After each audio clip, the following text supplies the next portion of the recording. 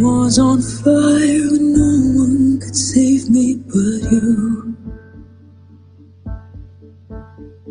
Strange what desire will make foolish people do.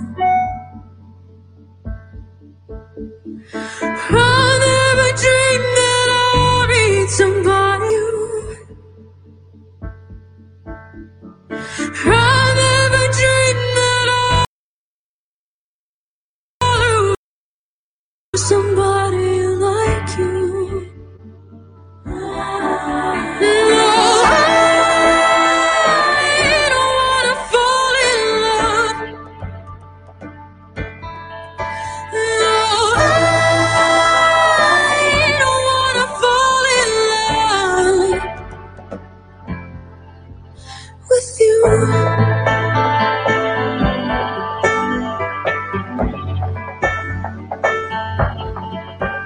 With you.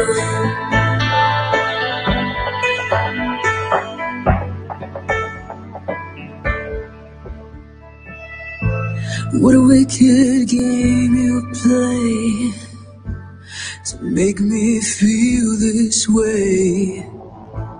What a wicked thing to do, to let me dream of you. What a wicked thing to say. You never felt this way. What a wicked thing to do, to make me dream of you. I don't wanna fall in love. No, I don't wanna fall in love. The world was on fire and no one could save me from you. Strange what desire will make foolish people do. I never dreamed that I'd love somebody like you. I never dreamed that I'd love somebody like you.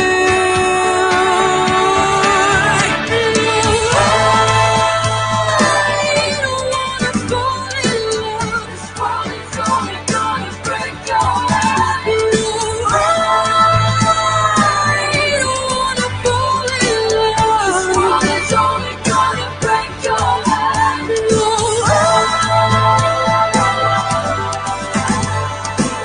this world is only gonna break your heart. Don't wanna fall in love with you.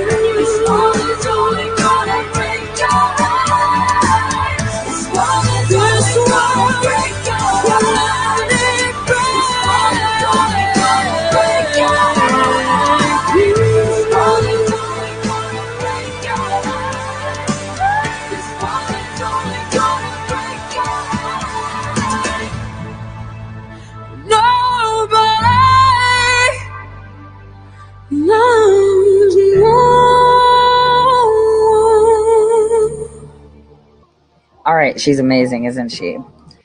I don't think any of you have really listened to the words. I mean, it sounds like it's just a love song, may just be a love song, but what is it that you love, right? So welcome everyone, and I'm sorry for the delay. It took forever to get my suitcases and actually find my vehicle. So I'm back home for the day, and I have so much to talk about, but I want to run through some news, okay?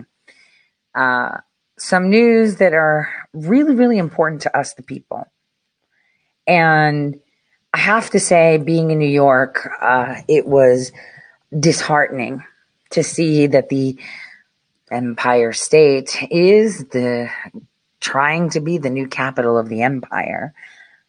Take that as you will.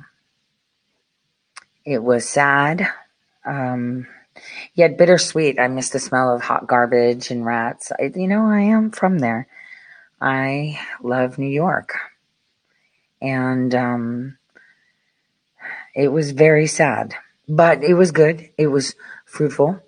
It was a great meeting of the minds.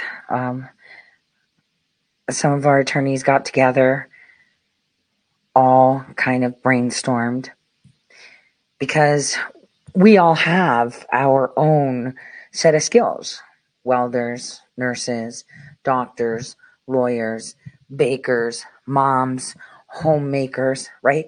We all have a set of skills that we bring to the table, no matter what they are, and no skill is less important than the other. And so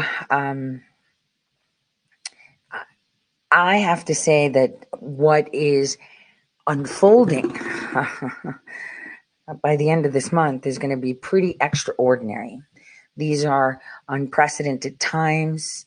These are times where, the world is literally on fire. There's so much going on, but now they're realizing that they underestimated the people. And slowly but surely, they will hear us even louder. And a good example of that is the fantastic police union. Now, we know that unions are owned by the Democrats, right? They were the arm of the Democrats to be able to introduce these communist policies. But they weren't designed by them for that. They were designed to be able to maintain the control among the employees, right? This was the idea. Road to hell is paved with very, very good intentions. And so they take that idea and they make it a cash cow for them, right? We've gone over this many times. We did the whole Jimmy Hoffa story. That was very important because the unions are now coming to the forefront. Chicago is at a standstill with this vaccine mandate. And what they want to call it is, this is a health security concern. And it's all stupid. There's no security and health that go together. You can't label someone a biohazard without a live version of the freaking virus. You can't do that. You can't. But here's what's happening. The issue is coming to a head in multiple cities. Some police officers are resisting COVID vaccine mandates, potentially leaving their departments and their cities shorthanded. The issue is especially acute in Chicago, where homicides are up 55%, shootings up 68% since 2019. CBS's Charlie DeMar has more. If you can financially sustain a hit, then stick to your guns, take the hit, and we will fight it. Chicago Police Union President John Catanzara is urging officers to ignore the looming deadline to report their vaccine status to the city. He's predicting if the city tries to punish officers for not complying, only half will show up to patrol city streets. Any sergeant, lieutenant, captain, or above who gives you an order to go in that portal is not valid. You are able to refuse that order. Can officers ignore direct orders from a supervisor? They do so at their peril. Insubordination is not something that we can tolerate. Right? The policy announced by Mayor Lori Lightfoot in August requires all city employees to be fully vaccinated by tonight's deadline or risk being placed on no pay status. Workers can be unvaccinated through the end of the year if they undergo regular testing off the clock and out of their own pocket. The mayor insists the city will be safe. Should citizens of Chicago be worried about their safety? No, they shouldn't be. Obviously, we have contingency plans in place if they are necessary, but I'm confident that they're not going to be necessary.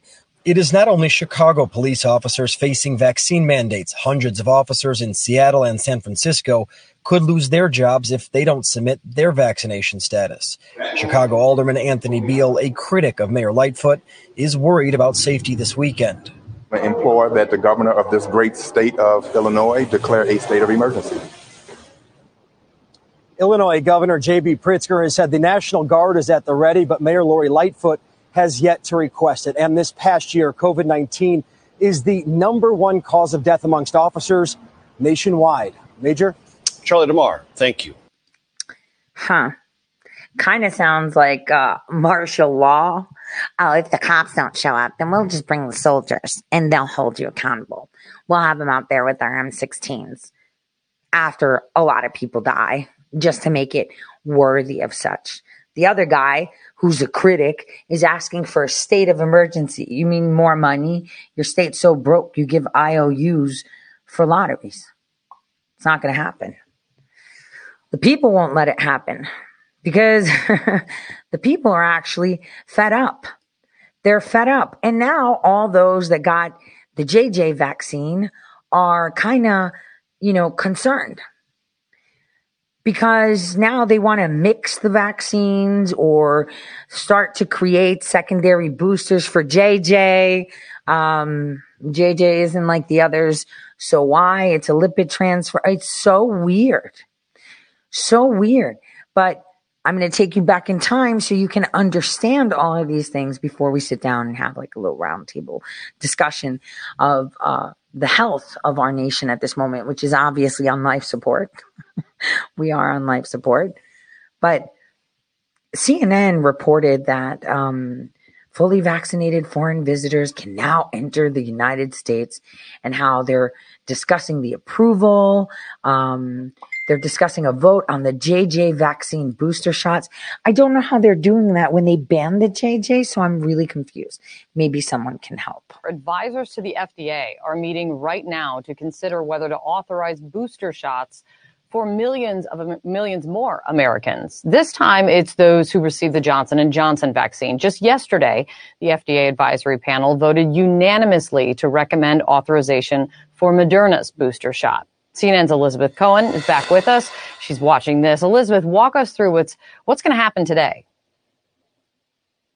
Kate, they're going to have the same sort of investigation into all the details about whether boosters are necessary, whether they're helpful, whether they're effective, whether they're safe. But this time, the discussion will be about Johnson & Johnson instead of Moderna or Pfizer. So Pfizer, now, if you've had Pfizer more than 6 months ago and you fall into certain high-risk categories, you can get a booster as we speak. Yesterday, that was set in motion for Moderna, and now they're looking at Johnson & Johnson. I was speaking with the chair of the committee that's doing this work, a panel of outside vaccine advisors to the FDA, and he said, look, it's really important for Johnson & Johnson that people get that second shot. Let's take a look at what Dr. Arnold Monto had to say. He told me it's critical to get the J&J people more protected. They are starting at a lower level of protection. Let's take a look at what Dr. Monto meant. Moderna and Pfizer, soon after your original shots with them, you're about 94 to 95% protected against getting sick with COVID-19. But for Johnson & Johnson, soon after vaccination, it's 72%. That's still a good number, but it's not as good as Moderna and Pfizer. That's why Dr. Monto said that. Also at this meeting, we're expected to hear a discussion about mixing and matching. For example, if you got Johnson & Johnson the first time around, let's say 6 months ago, could you now get Pfizer or Moderna booster? It's just a discussion. No decisions will be made. What's interesting is that a study, a relatively small study of about 450 people, it actually showed that folks who got Johnson & Johnson the first time, they were actually better off if their booster were Pfizer or Moderna. Kate? Fascinating. Thank you, Elizabeth. We're going to be watching this. Elizabeth is tracking these meetings very closely for us. Joining me right now, in the meantime, CNN medical analyst Dr. Leana Wen, former health commissioner for the city of Baltimore. So, Dr. Wen, we know Pfizer's booster got the green light. Moderna is, the same, headed there. Is it a given in your mind that Johnson & Johnson's booster will be authorized as well? It really needs to be, because first of all, there are 15 million Americans, myself included, who got the one-dose Johnson & Johnson vaccine, who have really had no guidance throughout, even though we're seeing the data come out that the one-dose regimen is not nearly as effective as the 2 doses of Pfizer or Moderna. Also, remember that back in August, Remember, she was the one that said, get your vaccine and look at all these freedoms you can have. compromised individuals were told if they got Pfizer or Moderna, they can go ahead and get that third dose.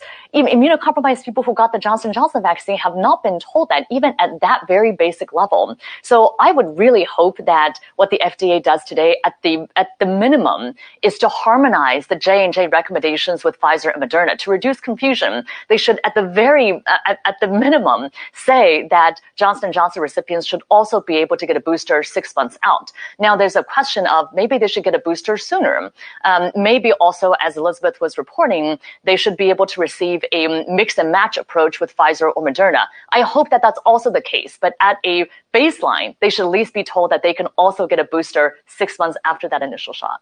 What you say is so interesting because I've heard some doctors saying for a while now that J&J should really be considered a 2-dose vaccine because of what is being seen in terms of waning immunity. What do you think of that? Because part of the draw to the J&J shot for so many was the convenience factor.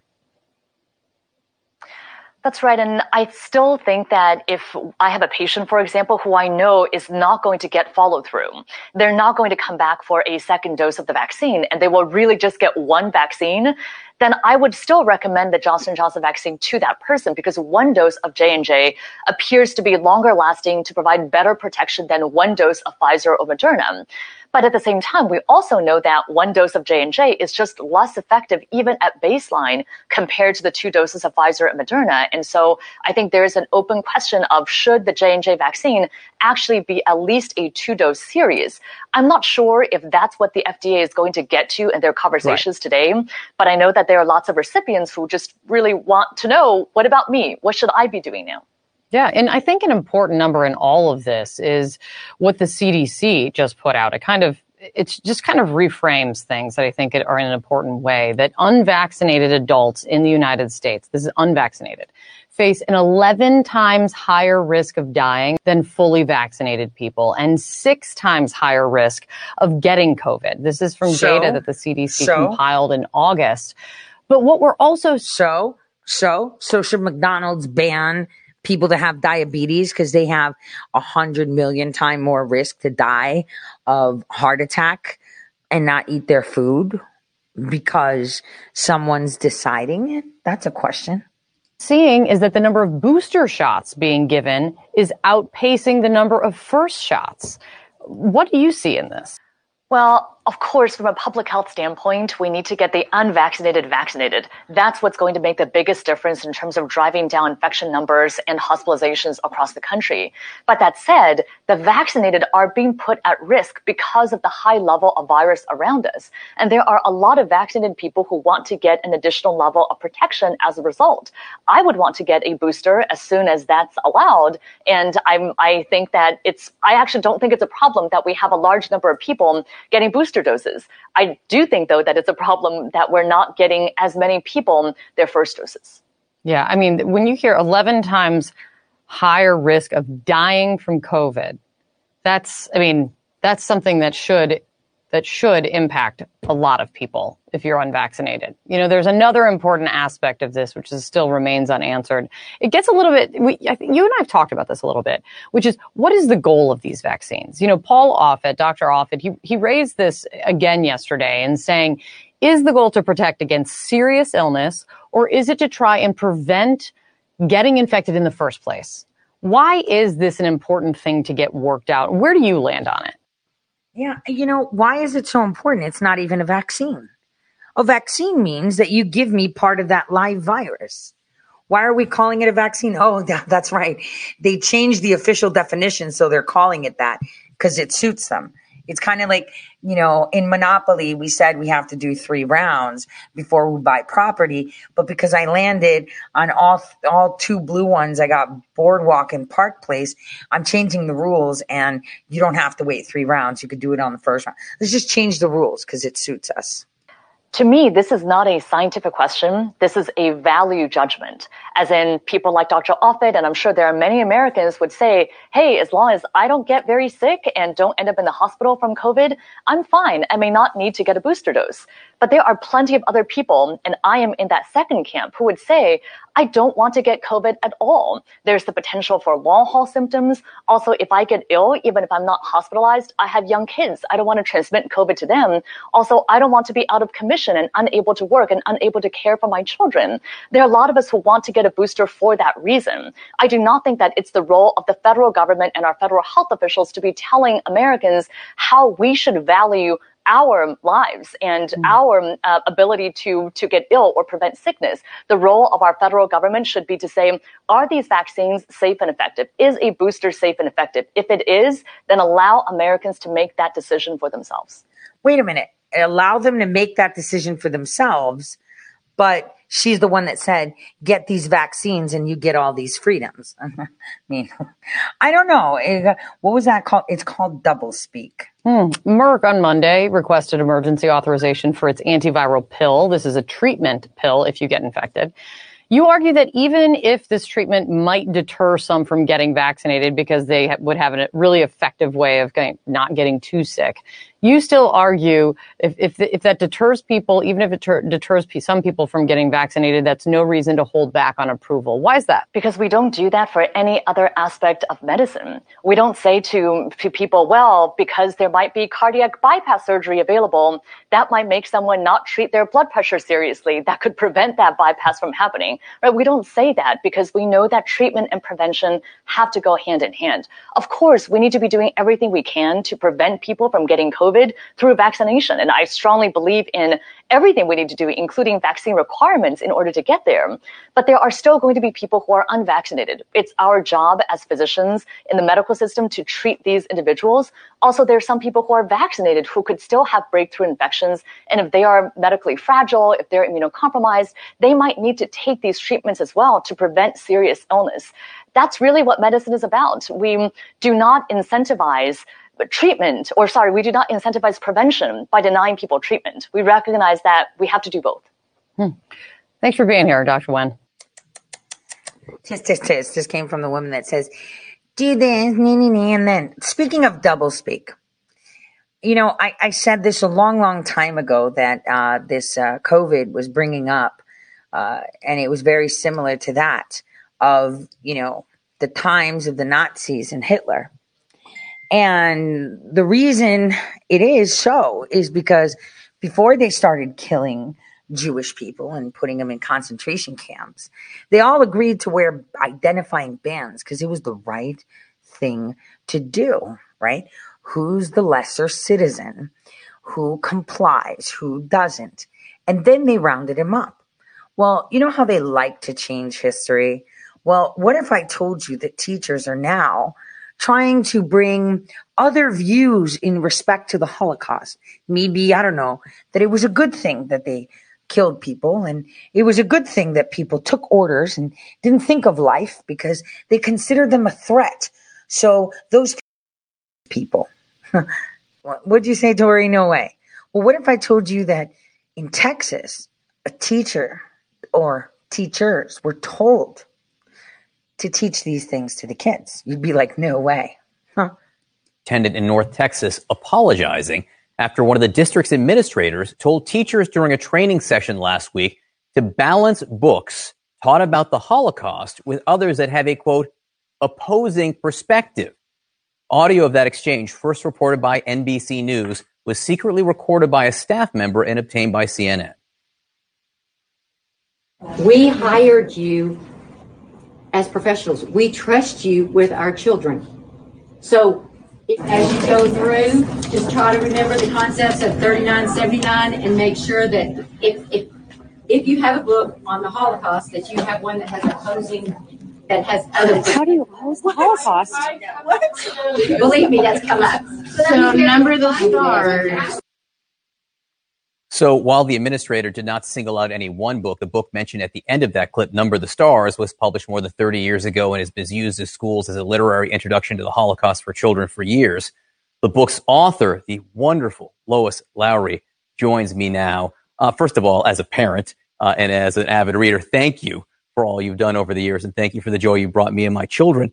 What was it like for you to hear that discussion about the Holocaust? You know, at first I chuckled. It seemed silly. At first, they chuckled. You know, Texas is full of racists that want to kill Jews. See, that was the whole point of that. So we don't even need to listen to how she chuckled, right? We don't need to. Why? It's because they're losing. They're losing their vaccine arguments. Now they want to mix vaccines. The ones that had this mRNA, maybe we can clash it with another one so we can raise antibodies because God's not smart enough. We are. It seems to suggest that actually mixing and matching is a good thing, that if you've had AstraZeneca or a J&J, getting a Pfizer shot has a really big impact. Yeah, so the study yesterday complements what we've already seen from the UK. The UK had two separate studies that reported, focused on the AstraZeneca shot with followed by Pfizer shot, because those are the ones that we are using mostly here. And that was only 2 doses. So 1 dose of Astra, 1 dose of Pfizer, Pfizer, Astra, and the best was a dose of Astra followed by Pfizer. Now what we got yesterday from the US was, but what about Moderna? What about Johnson & Johnson? Remember, it's 1 dose. So, of course, what ended up being the case is that when you look at antibody levels, if you give an mRNA vaccine, a Moderna or a Pfizer, to a person who had 1 dose of J&J, they get much better antibody levels than if you just gave them a second shot of J&J. Now, timelines, you need to wait maybe a bit longer for J&J. Yeah. Whatever the answer is, this seems better.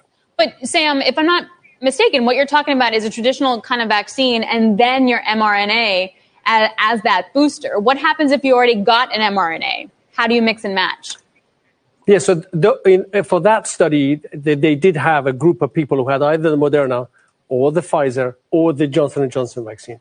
In the 2 groups who had the Moderna or the Pfizer, whatever vaccine you gave them, they got a pretty good boost. Obviously, Moderna, because it's 3 times the dose that of Pfizer, gives a much bigger boost. But in fact, what I think is when you look at the totality of the data, remember, vaccines also need to be safe. Nobody wants a vaccine if they get knocked out for 2 days every time that they take it. And the Pfizer-BioNTech was the safest of the lot in that study. In terms of what is happening next, we're trying to figure out what happens with kids in the United States. Alex is very interested in finding out what happens with 5 to 12s. I've just had my 12-year-old given a shot of the Pfizer. Now, in the UK, it's quite a small dose that they're giving, and the rollout seems to be a little disorganized. Let's be polite about it at the moment. Nevertheless, how quickly should we expect an impact in terms of the cases in schools as a result of starting this process? Because at the moment, it seems there's a lot of COVID in the UK, but it's mainly centered within that age group. Yeah, I think if you really want to see an effect in terms of infections, then you're going to get into the 50, 60, 70% range again with this vaccine. You can't just have 1 dose in 20% of the kids and everything starts looking great, because it's not enough. The virus will find the other 80%. The virus will find the other 30% if you've got up to 70. But then, of course, you get that multiplier effect where you get the so-called herd immunity, and you don't get transmission that easily. Herd immunity from what? So now they want to mix it. Isn't it in England that they have the most deaths from the vaccinated? This is so weird. So weird. But, you know, I was watching this the other day, and I thought, you know, I think I should share this. I thought I was going to share this on Thursday, but instead I thought I'd share it today. It's by Greg Gutfeld, and he pretty much nailed it with what's going on in New York. But mostly it's about swearing. We swear too much on the show. And I agree. Swearing can get an easy laugh and it feels good. But I don't like it when we overdo it. So why am I saying this? Well, because we're sorry. There's no other word to describe the current situation we are in. Think about it. As we criminalize parenting, we decriminalize criminals. As we target people trying to protect their kids, we protect those trying to target us. We're living in a time where we play catch and release with deranged criminals, picking them up and then tossing them back into the general population like a fisherman releasing an underweight bass. It's now a game of Russian roulette. The government's the gun, the bullet is the criminal, and you're the target. Meanwhile, all the secure libs sit in their safe beds watching Squid Game on Netflix, a drama from South Korea where people are randomly killed in a series of children's games. You know, think hide and go seek with machetes. I enjoyed the first episode, but then I was done because I didn't need to watch it. I can just walk outside and see it for real on my streets. Jermaine Foster, a sick maniac, had just allegedly robbed one woman on Saturday, then knocked another woman to the ground. Maria Ambrosio, a 58-year-old cancer nurse. She fell, suffered a mortal head wound, and died a day later. This occurred in the afternoon in Times Square. You know, the only time decent people will venture there. It was once the #1 tourist capital, but now it's Squid Game. Everyone there is either a criminal, a victim, or wearing an Elmo costume. But of course, here comes the second part of the story. Like clockwork, the fiend had been arrested before, but was released. So tell me again how racist the justice system is. Maybe to middle-aged Filipino women. The perp was nailed on a groping charge, and like most other heinous thugs, the victims were women. This story gets repeated more often than Seinfeld. If he'd been in jail and received the mental health treatment that we pay for, this wouldn't have happened. You know, like when a Republican was mayor. But did you know the current mayor's wife runs an $800 million program designed to help mentally ill people? It's only helped 2 so far, the mayor and his wife. There's more nuts on the streets now than after an explosion at the Planters factory. $800 million, no one knows where the money went. I think patio furniture and weed. So let me tell you about that. I had gone to downtown to Broadway between 11th and 12th, I think, to get a prop. And while someone was inside, I was like, yo, I'm going outside for a cigarette. Like, I need a cigarette. So I stand outside and this guy comes to me looking normal-ish, right? Hey, can I buy a cigarette? People keep asking me to buy a cigarette. It's like, no, you can have one though, right? And I give the person a cigarette. And he goes, hey, look at you and your fine. Maybe he likes, round ladies, right? And I'm like, all right.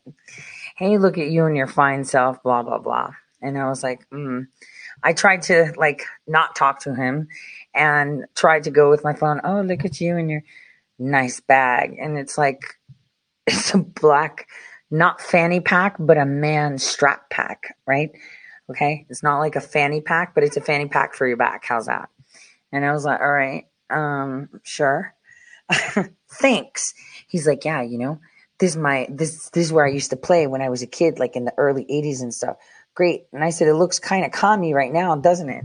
He goes, yeah, I was playing this video game, and through the video game, I created communism. And this is how I did it. You like it? I was like, no, I really don't like it. And then he did the crazy smile, the one with all the teeth and the eyes. And I was like, oh, shit, I really don't want to have something happen. And I'm like, why don't I just text the person that's in the store and say, hey, why don't you come and tell me, hey, does this look good so I can leave, right? But then I thought the person that's with me doesn't pick up their phone or look at their text when they're busy doing something. So I'm like, damn, I'm kind of shit out of luck right now. So I'm like, yeah, so video game, explain. Yeah, and he started going into it. The guy looked totally normal. Then he just went berserk. He wasn't high. I looked at his pupils. He looked pretty okay. He just looked nuts. And then he left me alone. He saw that I was kind of, looking for someone, which I was. I was looking for Wims because she was supposed to turn up. So I was kind of just looking and looking and looking. And he kind of left after that, went back in, and I was like, or I think they came out. I don't even remember because I was actually terrified because I was like, yep, I got no weapon. I'm kind of vulnerable, not feeling this right now. And it's clear as day. The guy was nuts. So what he's saying is not untrue.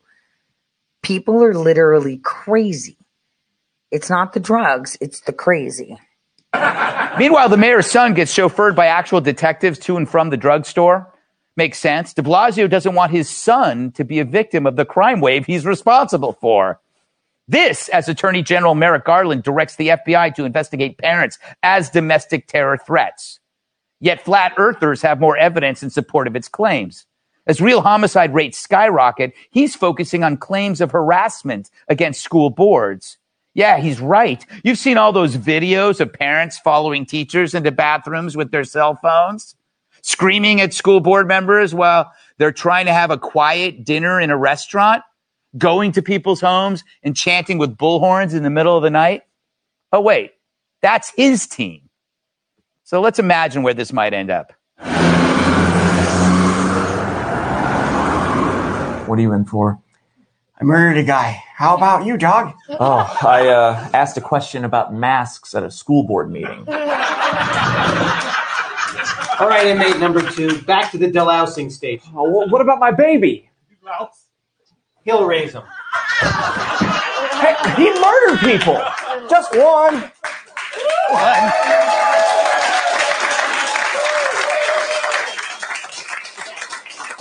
Those are better than New Yorker cartoons. So perhaps it's a game of deflection. Create mass hysteria from a fake problem to distract from the real problems. But it's hard to get distracted from your stolen car, closed business, and knife wound. But people keep dying, from black teens in Chicago to Asian women in Manhattan, and they don't matter because their suffering serves no political purpose. Those black lives don't matter to Black Lives Matter. So as real criminals roam free in the streets like moose in Alaska and parents of all colors get demonized for caring about their kids' education, what are you left with? An activist government creating activist parents. For the surest way to red pill hundreds of millions of Americans is to call them terrorists. And the second surest way is to protect the thugs as you do that. Put all of us in harm's way. Now the tide turns, a red tide, if you will. And like a red tide, small anti-government activist groups are going to come to the surface and bloom. We've seen movements come and go. Perot back in the 90s, the Tea Party, Black Lives Matter, line dancing. It's time for a parents' movement that stands up to this bowel movement we call a government. Safe streets and good schools are a popular idea, no matter what news channel you watch. And why pay taxes to a government that chooses the side that victimizes you? It's like continuing to give the schoolyard bully your lunch money day after day. How can you respect a government that sees you as a bigger threat than Al-Qaeda while citizens get murdered in broad daylight? It's time for a new Black Lives Matter. Call it All Lives Matter. Oh, but that's racist, Greg. Yourself.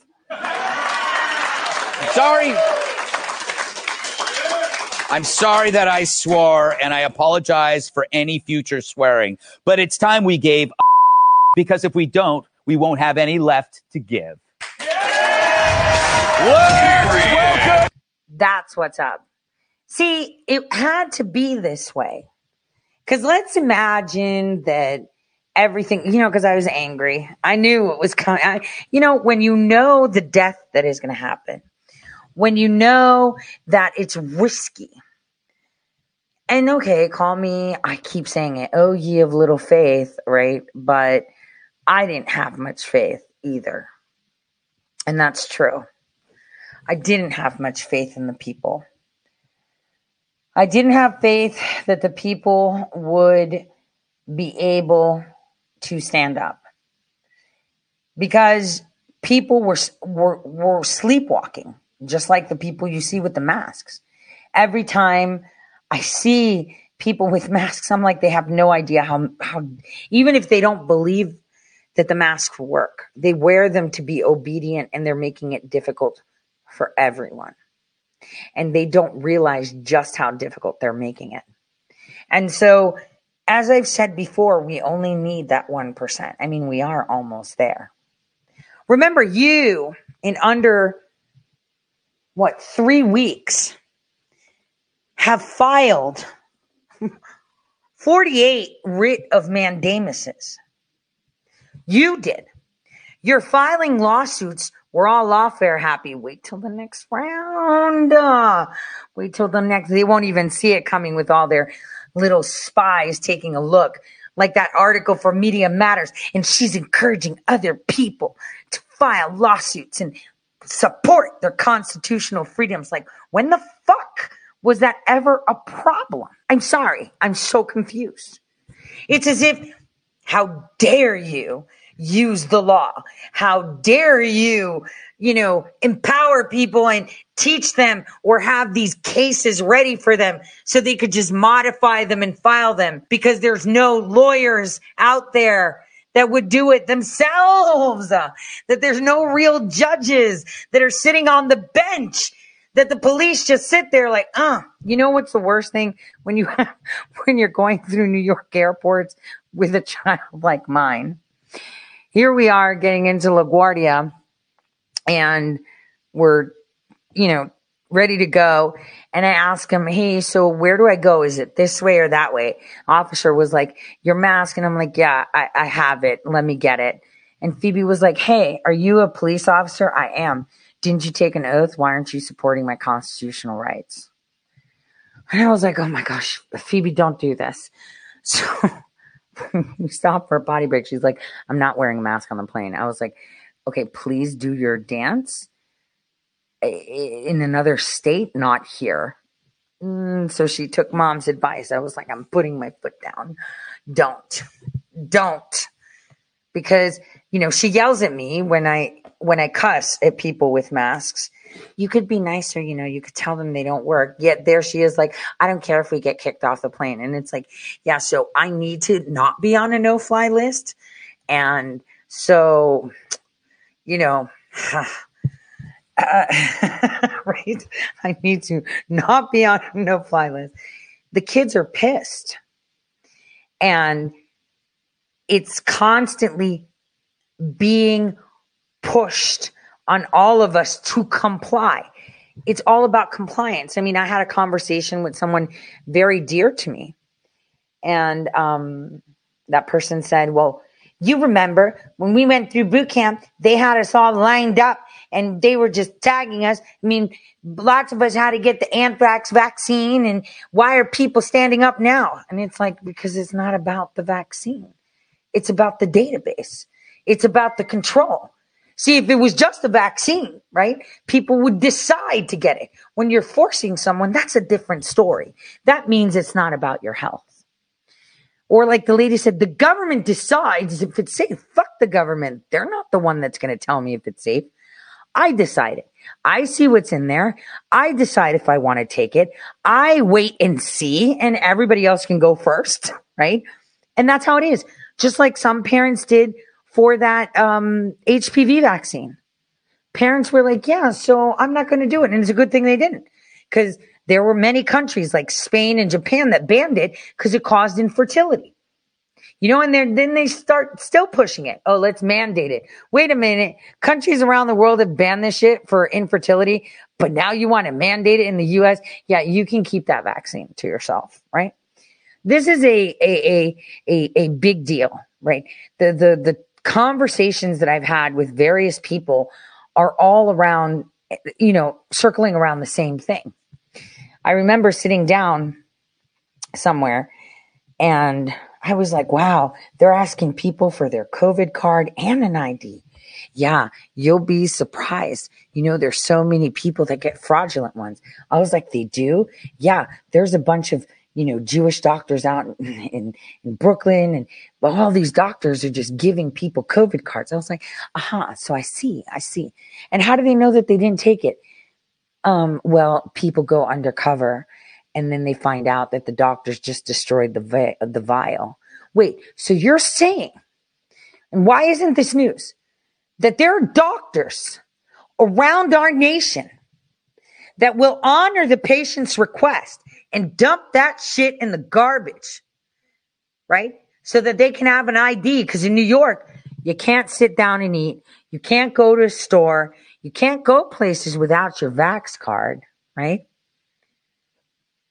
And the doctors are actually opposing it. That means that they know something we're supposed to know. Why isn't this news? Oh, because if it was news, people would start asking questions. See, that's the thing. Real doctors will honor what the patient has to say. Bad doctors won't. I like that. I really, really like that. I was outside of the hotel having a cigarette in the morning, and some lady was like, they wouldn't let me go into the Iguana Club last night because I was right across the street from like that salsa club. And she was talking, and then the guy that was there, I don't know, he works there. I don't know. He was outside. He was like, yeah, man, $150. I could tell you where you can go. Go see the doctor for a checkup. They'll get you. And I was like, see, that's the good shit right there.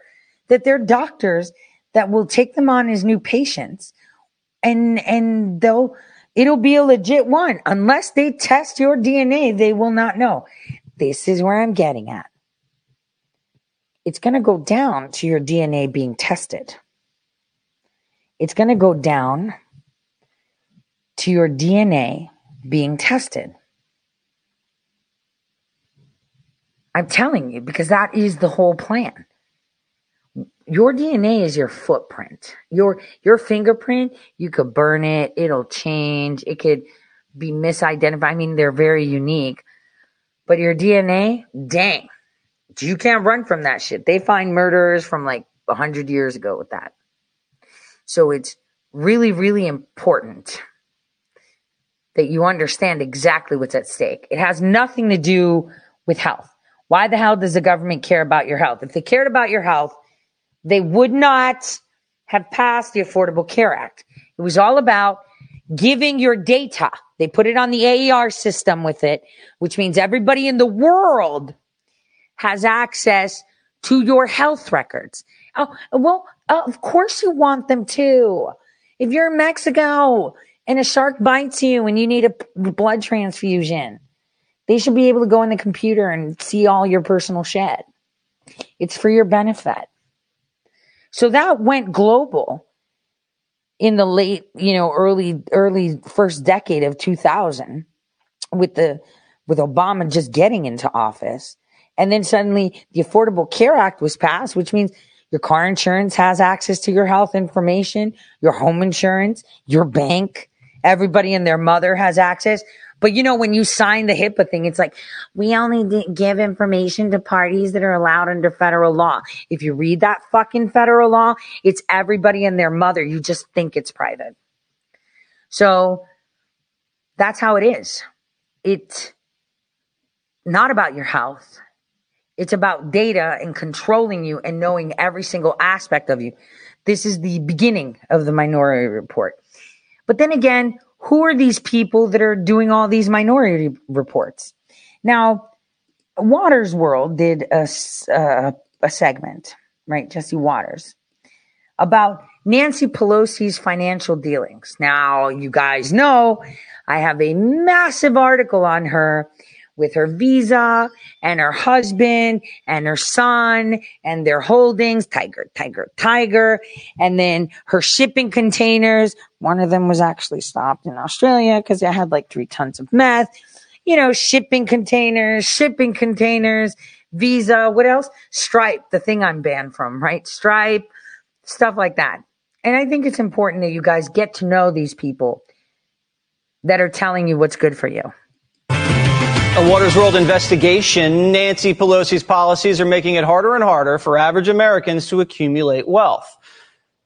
Shackling us with taxes, destroying the dollar with reckless spending. But the speaker, who makes in the low 6 figures, has somehow very easily become one of the richest members of Congress. What's her secret? It appears to be her husband, Paul. After they got married, Paul opened up a real estate and venture capital firm. And through his connections, he pushed Nancy into the political world, helping her get elected to Congress in 1987. The couple has timed the market perfectly over the years while Nancy's been a Washington insider. Real estate, stocks, the Pelosis always know what the right investment is. Since getting married, they've acquired a mansion in Napa Valley, a vineyard home worth up to $25 million, real luxury. It's on 16 acres. Pelosi has a gorgeous waterfront condo in the exclusive K Street region in D.C., now worth over $2 million. She has a multi-million-dollar red brick mansion in California's Pacific Heights. And Paul owns at least 2 commercial properties in San Francisco, combined worth up to $50 million. Since regaining the gavel in 2018, the Pelosi's wealth has skyrocketed. That year, her financial disclosure report revealed a net worth of over $114 million. Then, in 2019, Pelosi's assets totaled up to a whopping $271 million. And in 2020, those numbers went up even more, to as high as $315 million. Quite a lot of crumbs. So where's the money coming from? 60 Minutes basically accused Paul Pelosi of insider trading. Madam Leader, I wanted to ask you why you and your husband back in March of 2008 accepted and participated in a very large IPO deal from Visa. At a time there was major legislation affecting the credit card companies making its way through the House. And did you consider that to be a conflict of interest? I don't know what your point is of your question. Is there some point that you want to make with that? Well, I guess what I'm asking is, do you think it's all right for a speaker to accept a very preferential and favorable stock deal? Well, we didn't. You participated in the IPO. Well, I have many And at the time you were Speaker of the House. You don't think it was a conflict of interest or had the appearance of a conflict of interest? It only has the appearance if you decide that you're going to have elaborate on a false premise. But it's not true, and that's that. I don't understand what part's not true. Yes, sir. That I would act upon an investment. In 2007, Visa worried the new Democrat Congress would target their swipe fees, costing them billions. So they hired a team of lobbyists who descended on Pelosi. Visa's CEO personally met with her. She got donations from him. One of Nancy's advisors left and became a Visa lobbyist himself. The old inside-outside game. Now get this. Suddenly, Paul Pelosi got a phone call from his broker. He was in luck. Paul was offered a pre-screened invite to get in early on Visa's $18 billion IPO. Did Nancy and her husband hesitate? No. They bought between $1 million and $5 million worth of Visa stock. But it gets better. While Pelosi was Speaker, bills that would have hurt Visa's stock price were blocked in the House. Visa shares going up over 200% during the time, making the Pelosi's a fortune on paper. Nancy Pelosi and her husband have a knack for taking advantage of market timing. In March, Paul Pelosi exercised $2 million worth of Microsoft options just 2 weeks before the tech giant got a $22 billion contract to equip the U.S. Army with high-tech headsets. In January, the Pelosi's got $1 million worth of Tesla stock right before Joe Biden announced electric car incentives. In June, the Pelosi family cashed in big time just before Congress was set to pounce on big tech. Mr. Pelosi exercised options on Google's parent company, Alphabet, making an easy $5.3 million. Now, to be fair, the Pelosi's have never been indicted for insider trading, but her marriage, investments, and access, combined with extremely fortunate timing, have created a lot of suspicions. All we're doing is following the money, and there sure is a lot of it. Joining me now for more on this, President of the Government Accountability Institute and the Drill Down podcast host, Peter Schweizer. All right, we put it together for you there, Peter. What is your reaction? You know better than anybody how this whole thing works. Yeah, no, I think you're dead on. Look, the bottom line, Jesse, is we don't mind if people make money with investments. The question is it wedded to your political power? And in the case of the Pelosi's, they not only got that Visa IPO stock, they've participated in at least 10 IPO stocks. And these are unusual. These basically go to company founders and insiders. The fact that a politician's family is allowed to participate in an investment that when it goes public generally doubles in value often is a real indicator that there's a problem. I'll add one other thing, Jesse. Those office buildings you mentioned, they own an office building on Belden Street in San Francisco. Nancy Pelosi steered $200 million in federal money to build the Third Avenue light railway system in San Francisco. Guess where one of the stops of that light railway system actually stops? Within 2 blocks of their office building building. That matters because there's something called the transit premium. If your building is within 2 blocks of a subway or railway stop, it effectively doubles the value of it. And that's precisely what happened to the Pelosi's real estate. That's very interesting.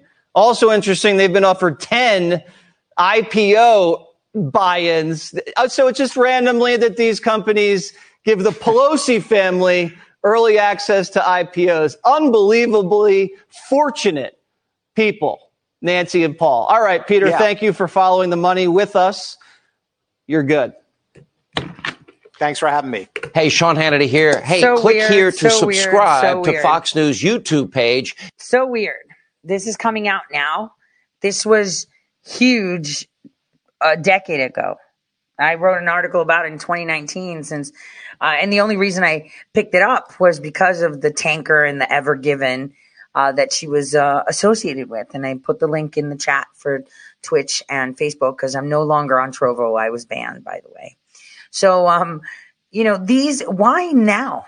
Think, why are they talking about this now? Why now? Why is it happening right now? You need to let that sink in. Tori, tell us. No, I'm not going to tell you. You're going to see it because you're going to see and you're going to understand why we had to show you.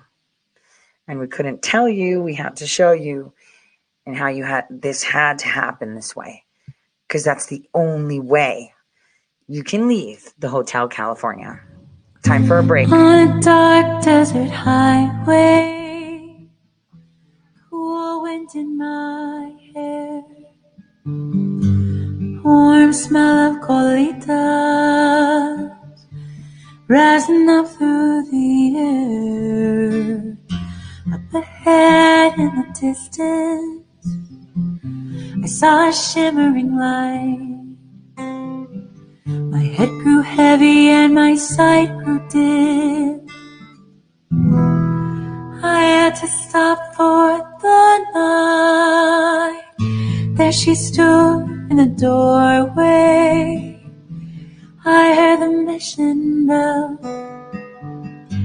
I was thinking to myself, this could be heaven or this could be hell.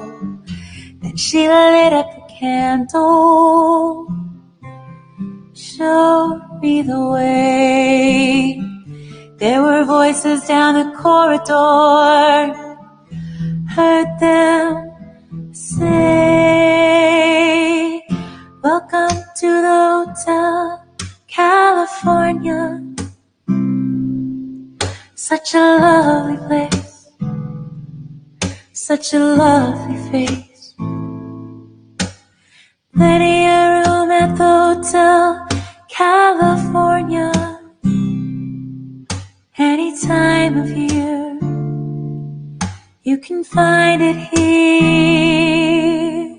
Her mind is Tiffany twisted.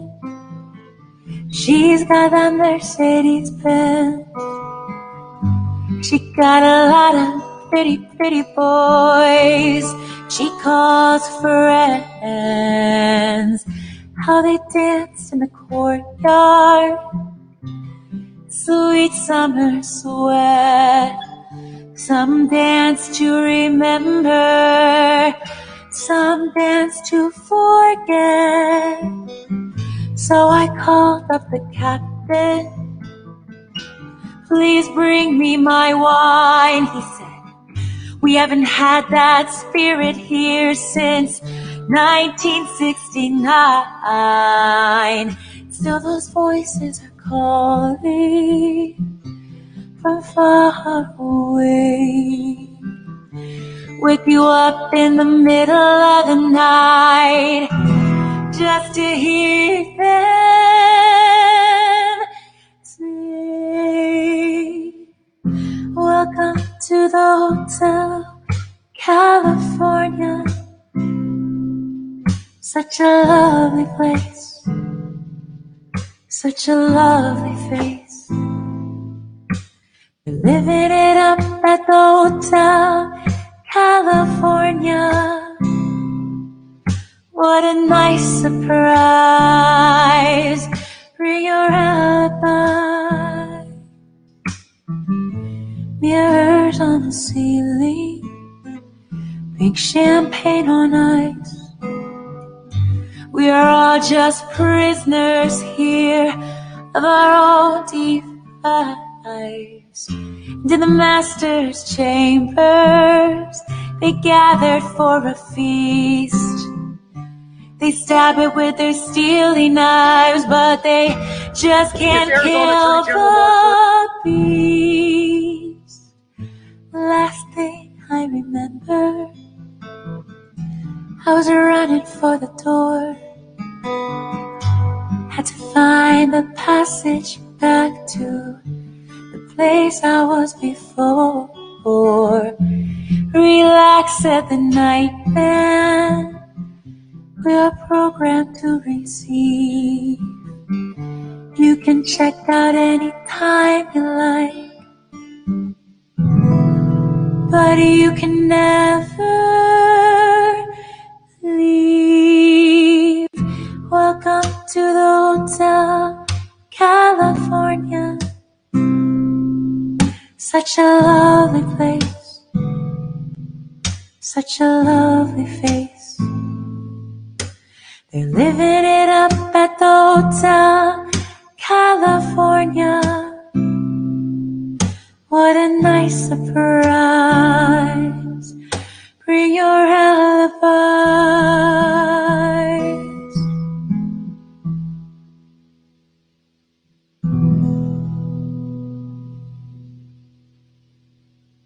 The Hotel California.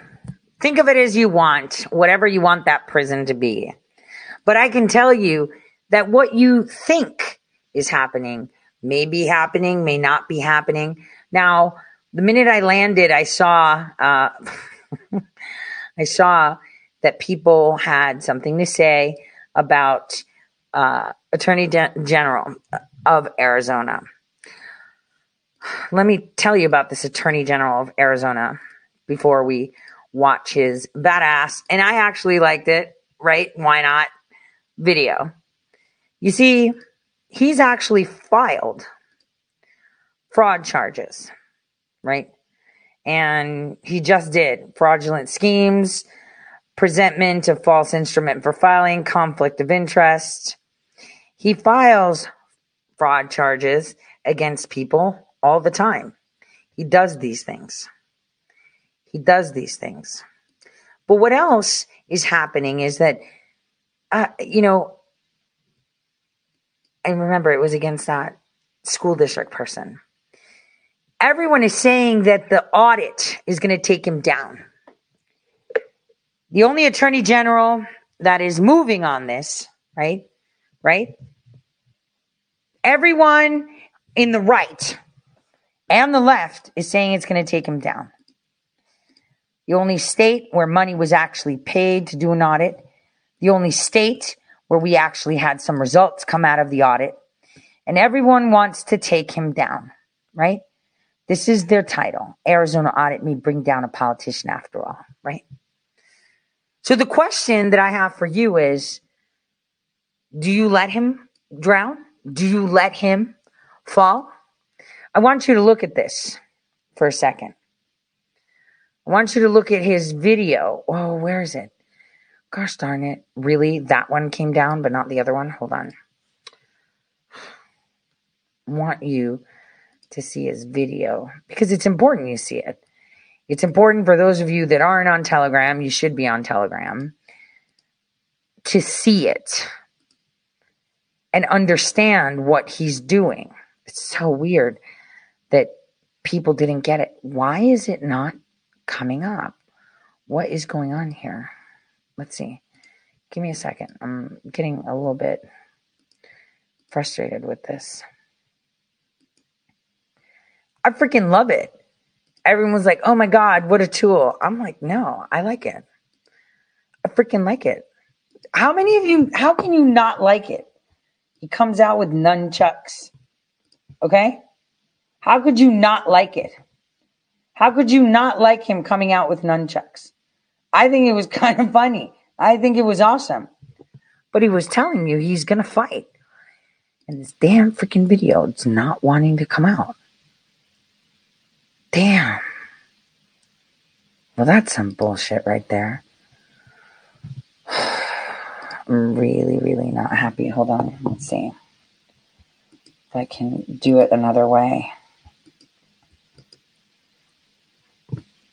How am I not able to do this? It's supposed to be in there, and it's just not in there. Maybe I can do it another way. Give me a second. Stupid thing. Let's see. Are you serious that it's not here? Freaking hell. I'm gonna figure this out. I'm gonna figure out why I can't do this the way I want to. Give me a second.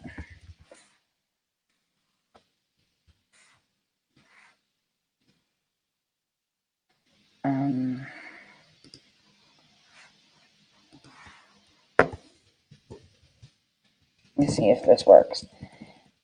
All right, let's see if I can actually find it somewhere else.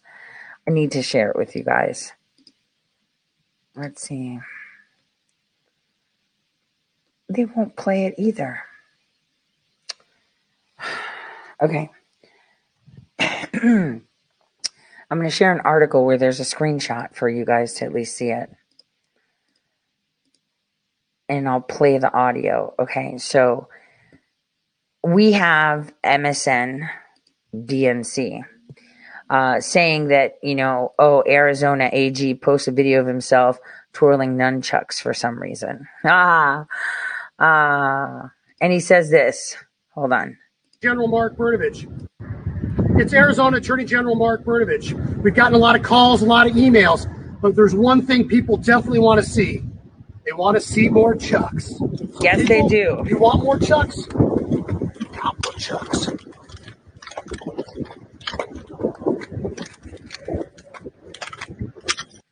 He's showing that you want to see more fighting? I'm giving you more fighting. How can nobody get that? How can nobody get that? How can nobody get that? And why is someone who's reading this like a hostage, right, knocking him for that? Oh, no, we want to see election integrity. Are you serious? This guy is the bomb diggity. What he did was the bomb. I think it was so badass because he got enough controversy going, right, so that people talk. But then you have this guy who read shit like he was a hostage. I am here to formally announce my run for Congress in Arizona District Number 1. Our fight has only just begun, and I can't do it alone. I will need your support. Together, we will beat Tom Hooligan, and under God's authority, we will take back Congress, flip the Senate, and fix the presidency. Thank you, and God bless. Okay. What? Okay. Now, don't get me wrong. I'm not against him running. If Ron Code Monkey Watkins, thinks that if he takes on the run, I'm more power to him. Okay. More power to him. Right. Why not? If, anyone that's willing to run, I'm there. I'm like, yeah, it takes balls to do it. Do I like the way Ron does things? No, I absolutely do not. Do I think he should run? Maybe he should stop reading because you could see his eyes going. And, if he fulfills the residency requirement, right?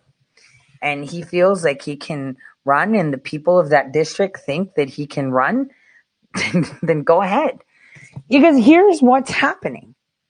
Shit's changing now. Why? Because people get the PSYOP.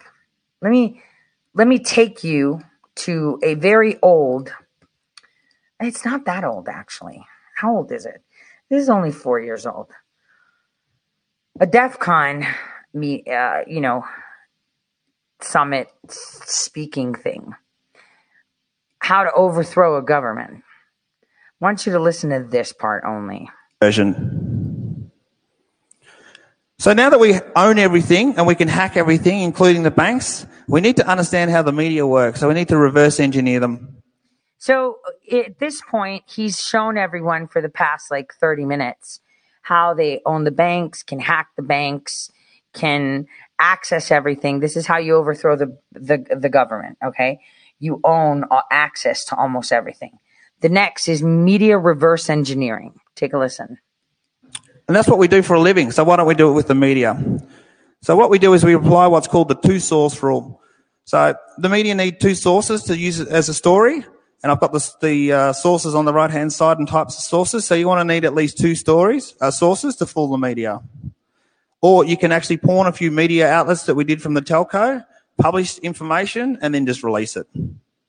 You want to release the information to the news agency that will release that information when they've been questioning it. So, for example, Fox News, you want to use the Hillary Clinton information. They'll publish it and they won't even give a shit.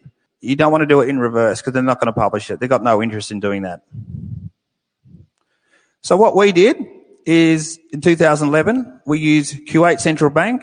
We already own them. So we used unnamed government officials to transfer millions of dollars outside the accounts into their private bank accounts. And we used the New York Times to do the same thing, using that two-source rule. Now, one of my idiot advisors thought this would be a great idea. He thought using a Kuwaiti prince convert to Christianity would be a good idea, and went with it. He did get the publicity he was after. We got 100 media outlets that went with that, but it was just a stupid idea. You need to use the people in this. When the CIA are planning a cool revolution, you need to get the people on side. You've got money in your hands. You need to use bribes. So use this sort of money to pay people to put implants within companies, professional agitation, misinformation, or get corporate people to do stuff for you. So what he's showing you is how the CIA overthrows the government. They use misinformation, agitators, protests, fake protests, fake protests, right? Where you know it's fake and you're like the feds, that Fed rally that they had for J6. Yeah, that was a fake protest. Then you have real protests and fake protests. You leak information, you plant information, and you use people in corporations to give you information. So, these are all the weapons they use, which they've been using against you. Very well, I might say. You've got to heat the population up enough to give a shit to overthrow the government. So, for example, the professional agitators, you would have a group of people that you would pay to cause a protest, and then you would get another group of protesters dressed in police uniforms to bash them up, and then you get that on the news. And if they won't publish it on the news, you publish your own news. You own the telco. When you're planning the operation, you need to plan it down to the absolute detail. And you need to be flexible because shit just won't go right. You might lose a rat. You just need to have the plan for changes in your operation. So I'm going to share the link on this because this is quite an interesting video for you guys to watch. But you know what? If you watch Shadowgate, it kind of tells you what we do, when we want to throw other governments. And then you understand why Patrick Bergey's upset because they're using a weapon he helped create against the people. That's kind of messed up. And if that's not all, this Greek lady, Arianna Huffington, talked about overthrowing the government and how the tactics are. Her Greek accent is very heavy, but here she is speaking at Harvard 21 years ago. One that pleases me, since we were the first government in the Western world to give women the right to vote in Wyoming in 1869. So, Arianna, they're eager to hear from you, and we're very pleased to have you with us. And join me in welcoming Arianna.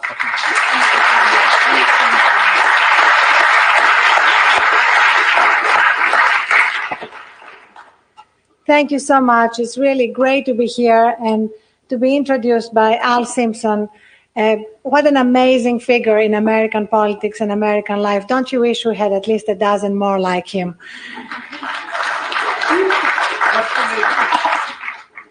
Although probably one of them is enough to handle Anne, right?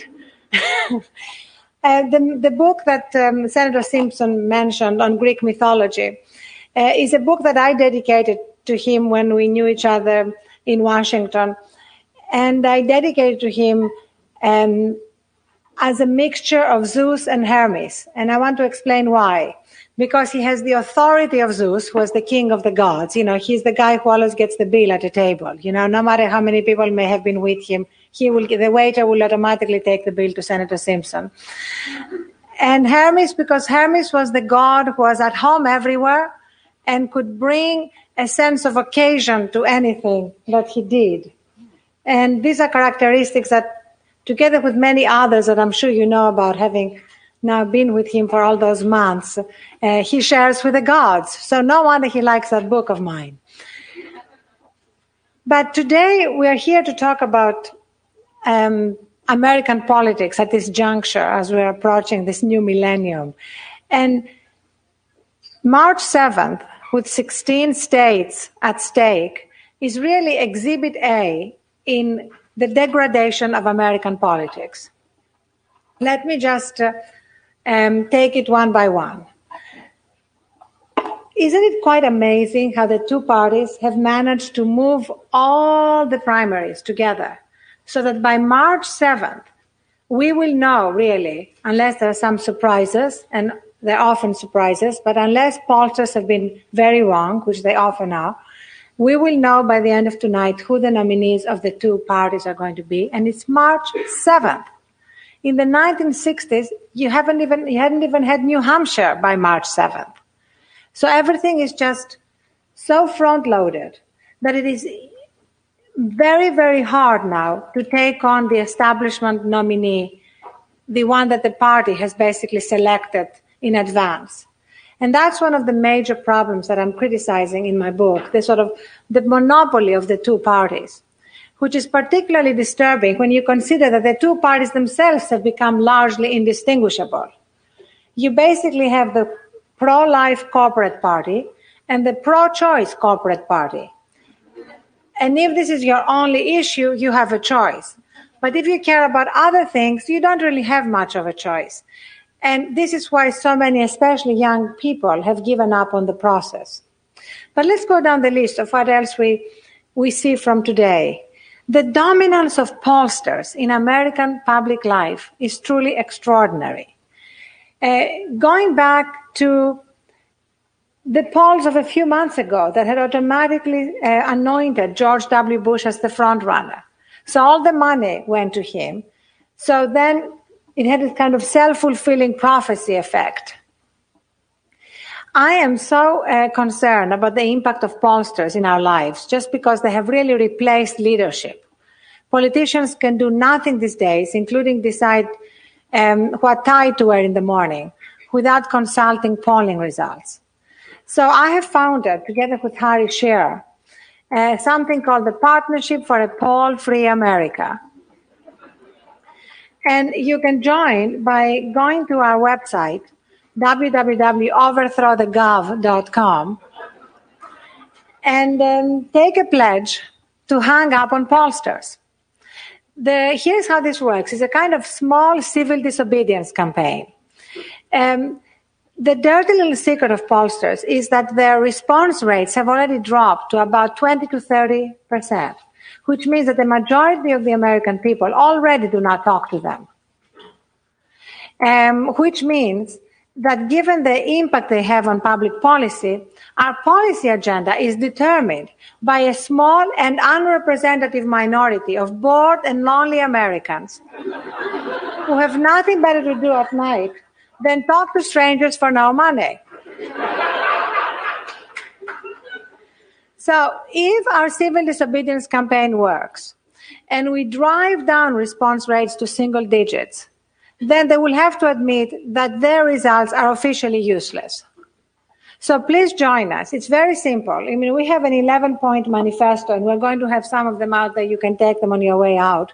And the simplest thing you can do to get involved and overthrow the system is hanging up on pollsters. That's the simple thing. We ask you to do some more complicated things that we'll talk about in a minute. But that's simple. You must agree.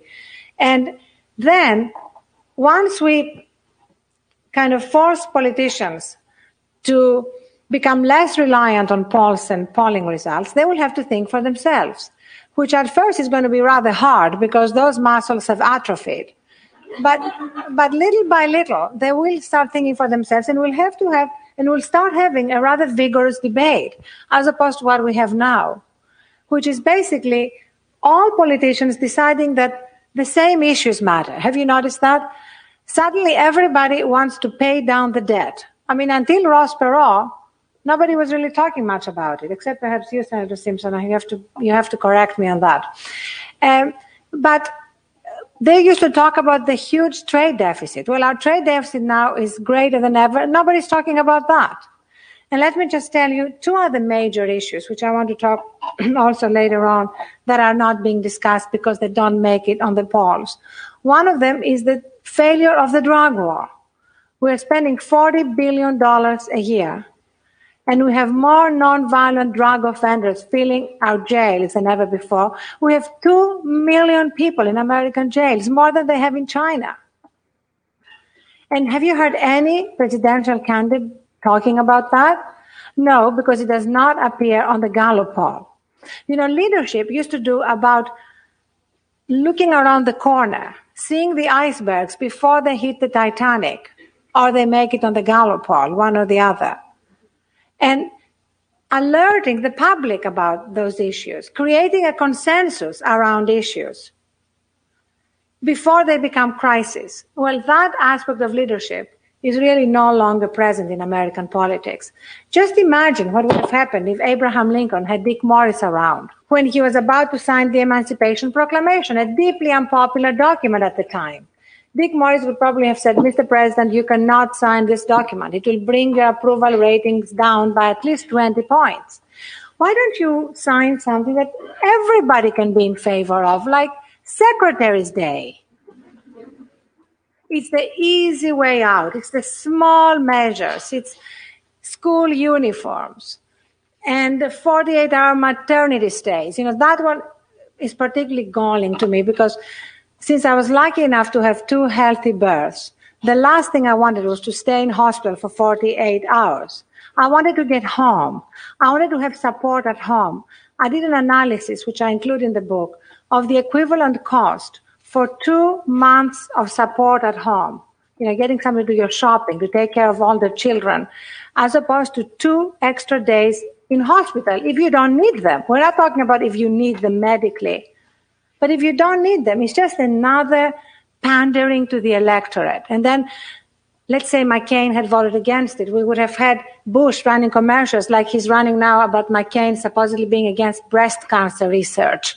You know, saying that whoever votes against 48-hour maternity stay is supposed to be what? Against women, against children, against what?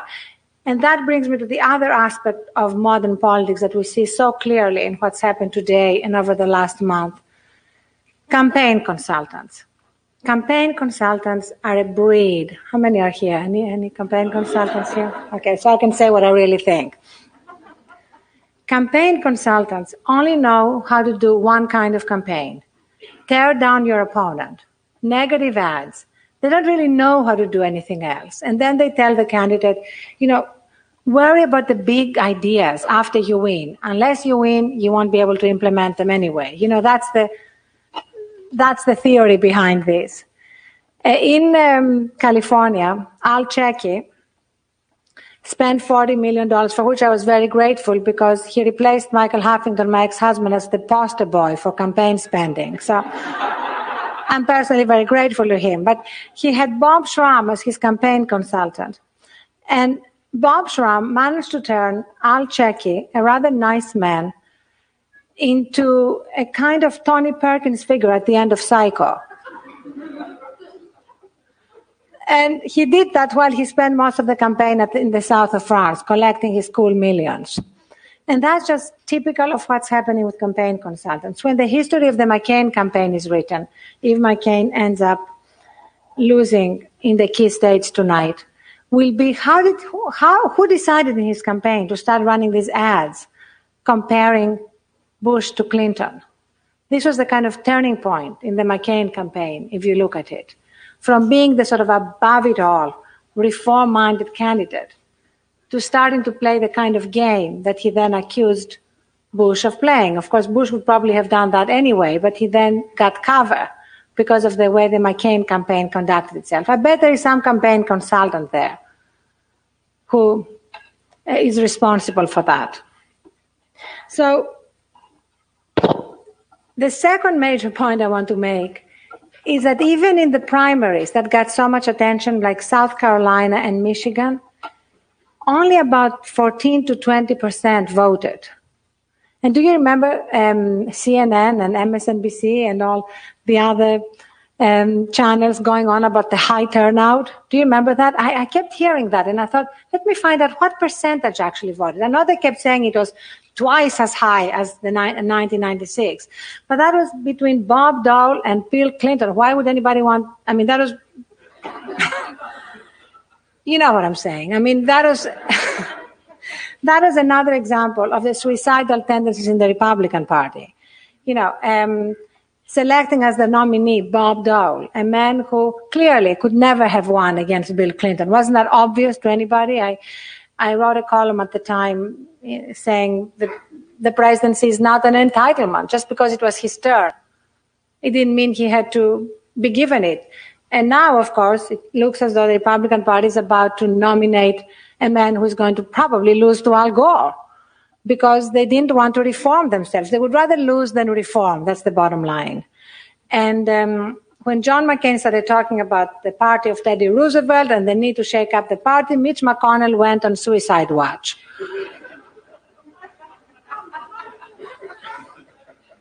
Al is smiling. He must know something. So I wanted you to see this. This is 21 years ago, you guys. The road to hell is paved with good intentions. This was from the year 2000, March 2000, right? What happened to the Huffington Post? No, keep listening, because all of this makes sense. She's like, why are they putting these candidates together? Well, it's not his turn. It was her turn, remember? It's not this. 21 years later, same shit. Listen. Maybe he had some deep grief counseling sessions with Trent Lott on the phone.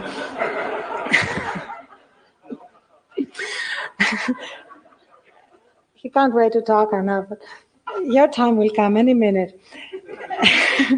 So this whole issue of turnout is absolutely crucial, because what is amazing is that in the last election in 1998, 2/3 of eligible voters did not vote. 115 million eligible voters did not go to the polls. And neither party thinks this is a crisis in democracy. You know, we spend $900 million to export democracy abroad. I suggest we start spending some of that money to import democracy here. Because there is something fundamentally wrong when so many people are opting out of the system. If those trend lines continue, there will be a day, let's say at the end of this millennium, when there will be just one single citizen voting. Let's call him Bob Gonzalez from Jacksonville, Florida. And you're going to have both parties running multi-trillion-dollar campaigns for his vote. And you're going to have George Bush the 20th running on the slogan, vote for George Bush the 20th. He'll do what's good for Bob.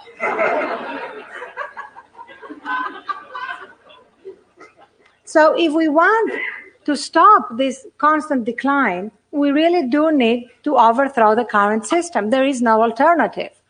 And I know that many of the undergraduates here with whom I talked earlier agree that there has to be some fundamental reform of the system. And that brings me to my last point before we open it up to a discussion. And this is, today proves beyond any doubt that the reform of the system is not going to happen from within the two-party system. If John McCain, when are you ever going to get again a reform candidate with John McCain's resume? A war hero, a man who could appeal across the board and yet be passionate about reform. And there is no question about his passion for reform. I was on his bus in New Hampshire, and he just launched into this populist rant in the middle of New Hampshire about his own party. He said, how can my own party take $7 million from tobacco. Just now it did, recently. How can my own party be in favor of abolishing welfare for the poor, but not in favor of abolishing welfare for the rich, $200 billion of corporate welfare every year? And he launched into this passionate rant, like Dennis Miller. How often would you get a candidate with that passion for reform, who sounds like Ralph Nader, looks like Brian Lamb, and comes across like John Wayne? It's not likely to happen very quickly. So that proves what I'm saying in the book, which is that it's going to take a movement to bring about reform. And that's where we all come into it. And that's where I was getting to it. So like she said, where are you going to get someone that talks like John Wayne, has the passion of this and the passion of that? It was definitely not McCain, right? But in order to bring reform and change this and smash the two-party system, one would say a third one would rise and a fourth and a fifth. How do you take out a tank? Well, usually it's from the inside.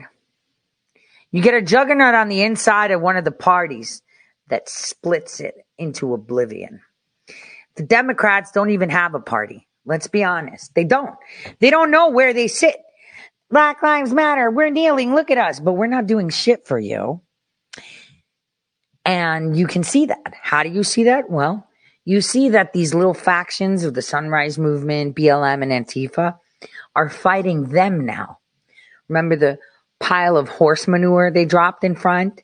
The fact that they're attacking the Democrats as well. The fact that they're bullying Joe Biden's supposed administration to do shit. The fact that the unions are writing health policy for our children. You know, that's where you see that they have no party. It's just a money machine. So this movement is you. You are demanding reform. You want fresh blood in there. You want term limits. You want the donut shop keeper, right?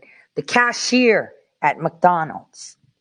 The guy that has the hot dog stand on the corner. The mom that's very well educated, homeschooled her kids. She doesn't even have to have a degree. She just has to know how to be a citizen. The mechanic, the welder, the landscape guy. Those are the people that represent us, not these idiots that are in office right now. Because they don't speak American. They speak partial tongue. You're the peasant. They can't hear you. You're too far down for me to listen to you, peasant. Yeah, you don't know the details, peasant. It's not complicated to run a country. It's multifaceted, which means there's a lot of moving parts. There's a lot of things that have to be done. There's a lot of P's and Q's. There's a lot of agencies.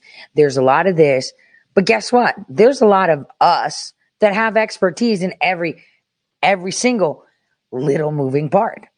We have great pencil sharpeners. We have great paper shredders. We have great janitors, secretaries, police officers, juggernauts, welders, ice makers, cooks, chefs. What else do we need? Right? We have scholars. Right? We have professors. We have teachers. We have moms that can talk about psychologists. We have everything. So why is it complicated? It's not that complicated. It's really not that complicated. We don't have to make it complicated. And that's the way it is. You are this movement of reform. What Arianna Huffington was talking about is you, the people. It's not getting rid of the McCains. How many times have you heard me say, fire every single one of them down to the fucking janitor? That's the only way you fix it. But the careers, fuck the careers. But I signed up so that I can have career as a federal employee.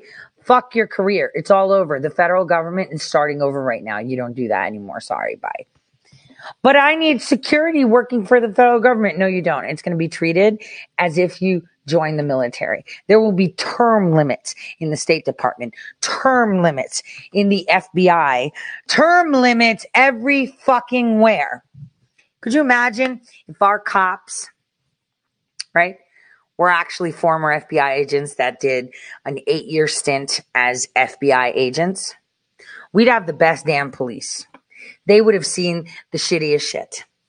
Can you imagine if your administrators that did all the paperwork or the logistics, or that your city needed to hire someone to do, I don't know, number crunching for city projects, right? That the people would elect council members to pick on. You'd get the guys that crunch the numbers for, I don't know, the State Department, like, or the Department of Energy, right? These are the people that would be preferred to work. Maybe serving your country should be that. I'm all for that. If you're out of high school, you can get your first job in the federal government, in the military, in the state government, and then you're done. Term limit on every fucking thing. Because if you're a lifelong career, politician, this, that, mayor, attorney general for like 100 years, so Secretary of State for like 30 years, like you die in that position. The people are fucked because you don't want to get out of your comfortable position.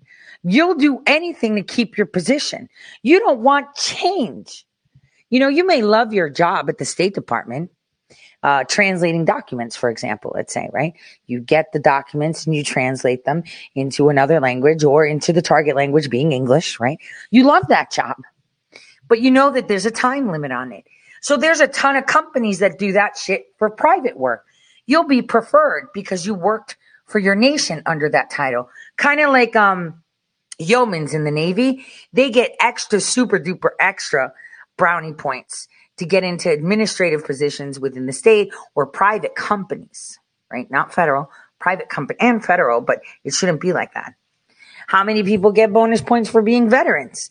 To get jobs. This is how we need to treat this. We need to fix this shit.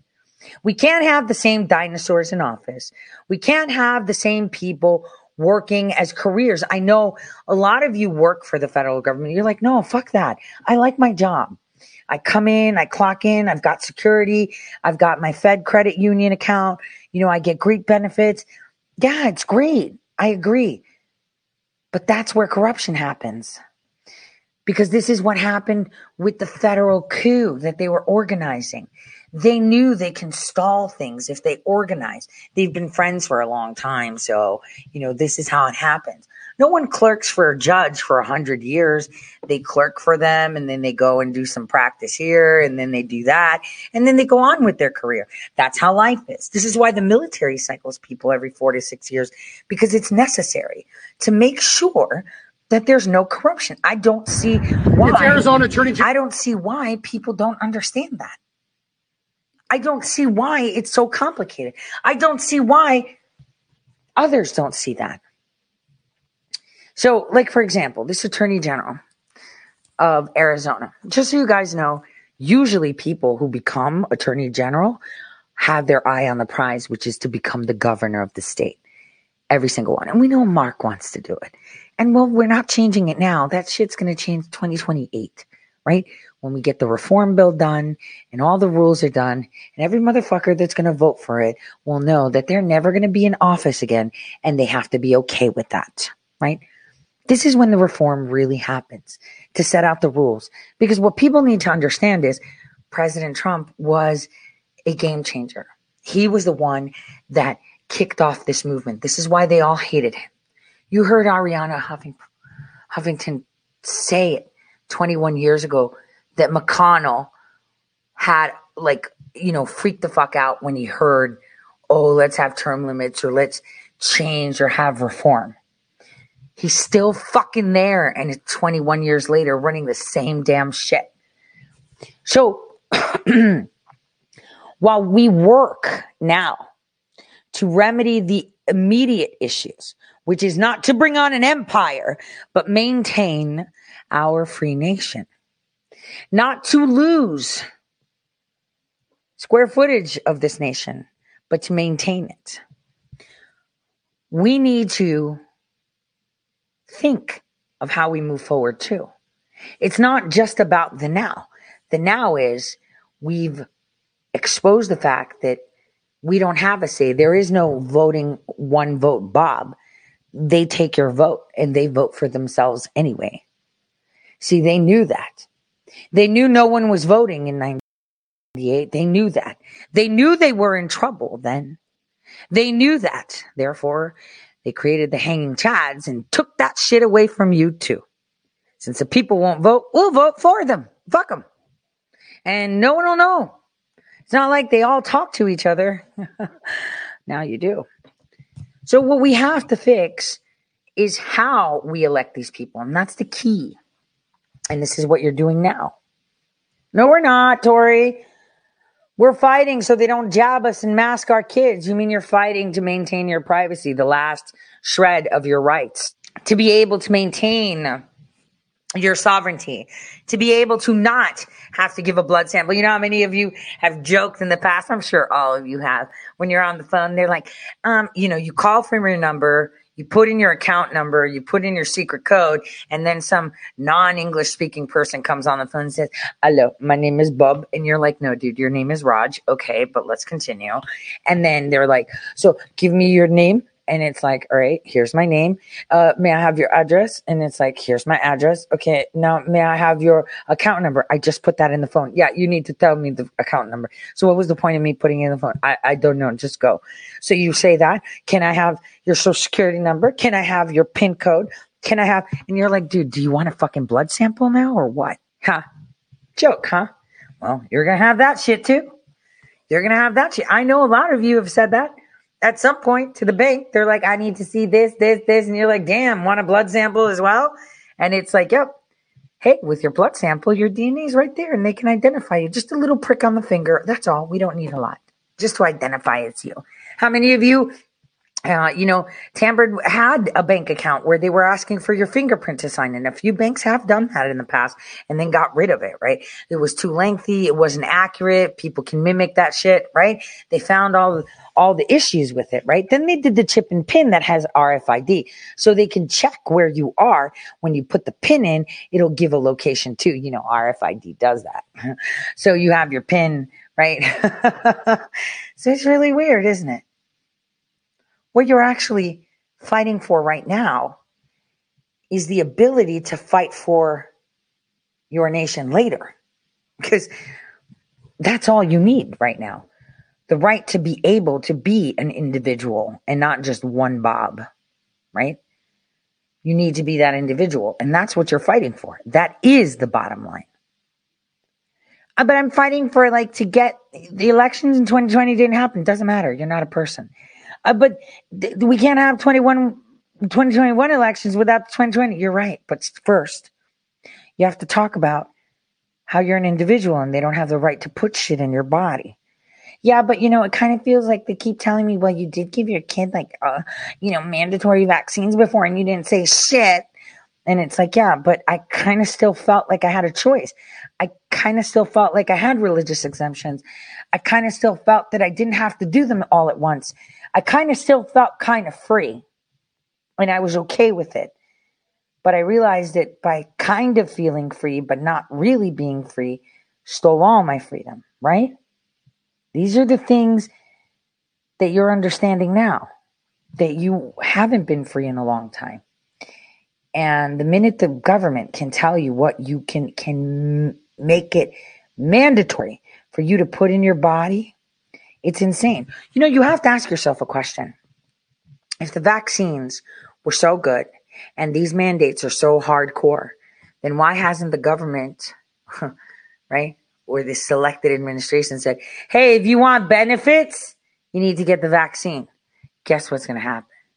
That's going to be fucking war. They will torch the place down. If they mandate vaccines, right, to people that are on benefits, it'll be a fucking shit show. They will torch the place. Those Antifa people that they had sitting there, they will burn their homes down. Remember how they came up to the cafes and were standing there with their stupid fists, all aggressive on top of people because they were the wrong color, right? Remember when they flirted with the idea, we're going to check you if you smoke weed to get benefits? What happened? Yeah, that shit went away real quick, right? Well, let's talk vaccines because how did they say it? No, it's not going to happen. They will torch the place down. Those in poverty will know that they will torch the place down. That's why they started with the bullshit federal employees, federal contractors, pushing the dates back, pushing it even further back. Have you gone to the areas that have poverty levels, wages, people that live in Section 8 housing? None of those motherfuckers are getting the vaccine at all. They're like, no, we've seen this movie before. We're not doing it. So again, if they were really serious about this mandate, why didn't they start there? Right? Why didn't they start there? Oh, that's right, because it's unconstitutional. Shit. But what about the federal employees? That's okay. We could bully the fuck out of them. And then they can't say shit. Just like we bully soldiers to shut up on talking, right? Remember? I had this discussion yesterday. Hunter Biden.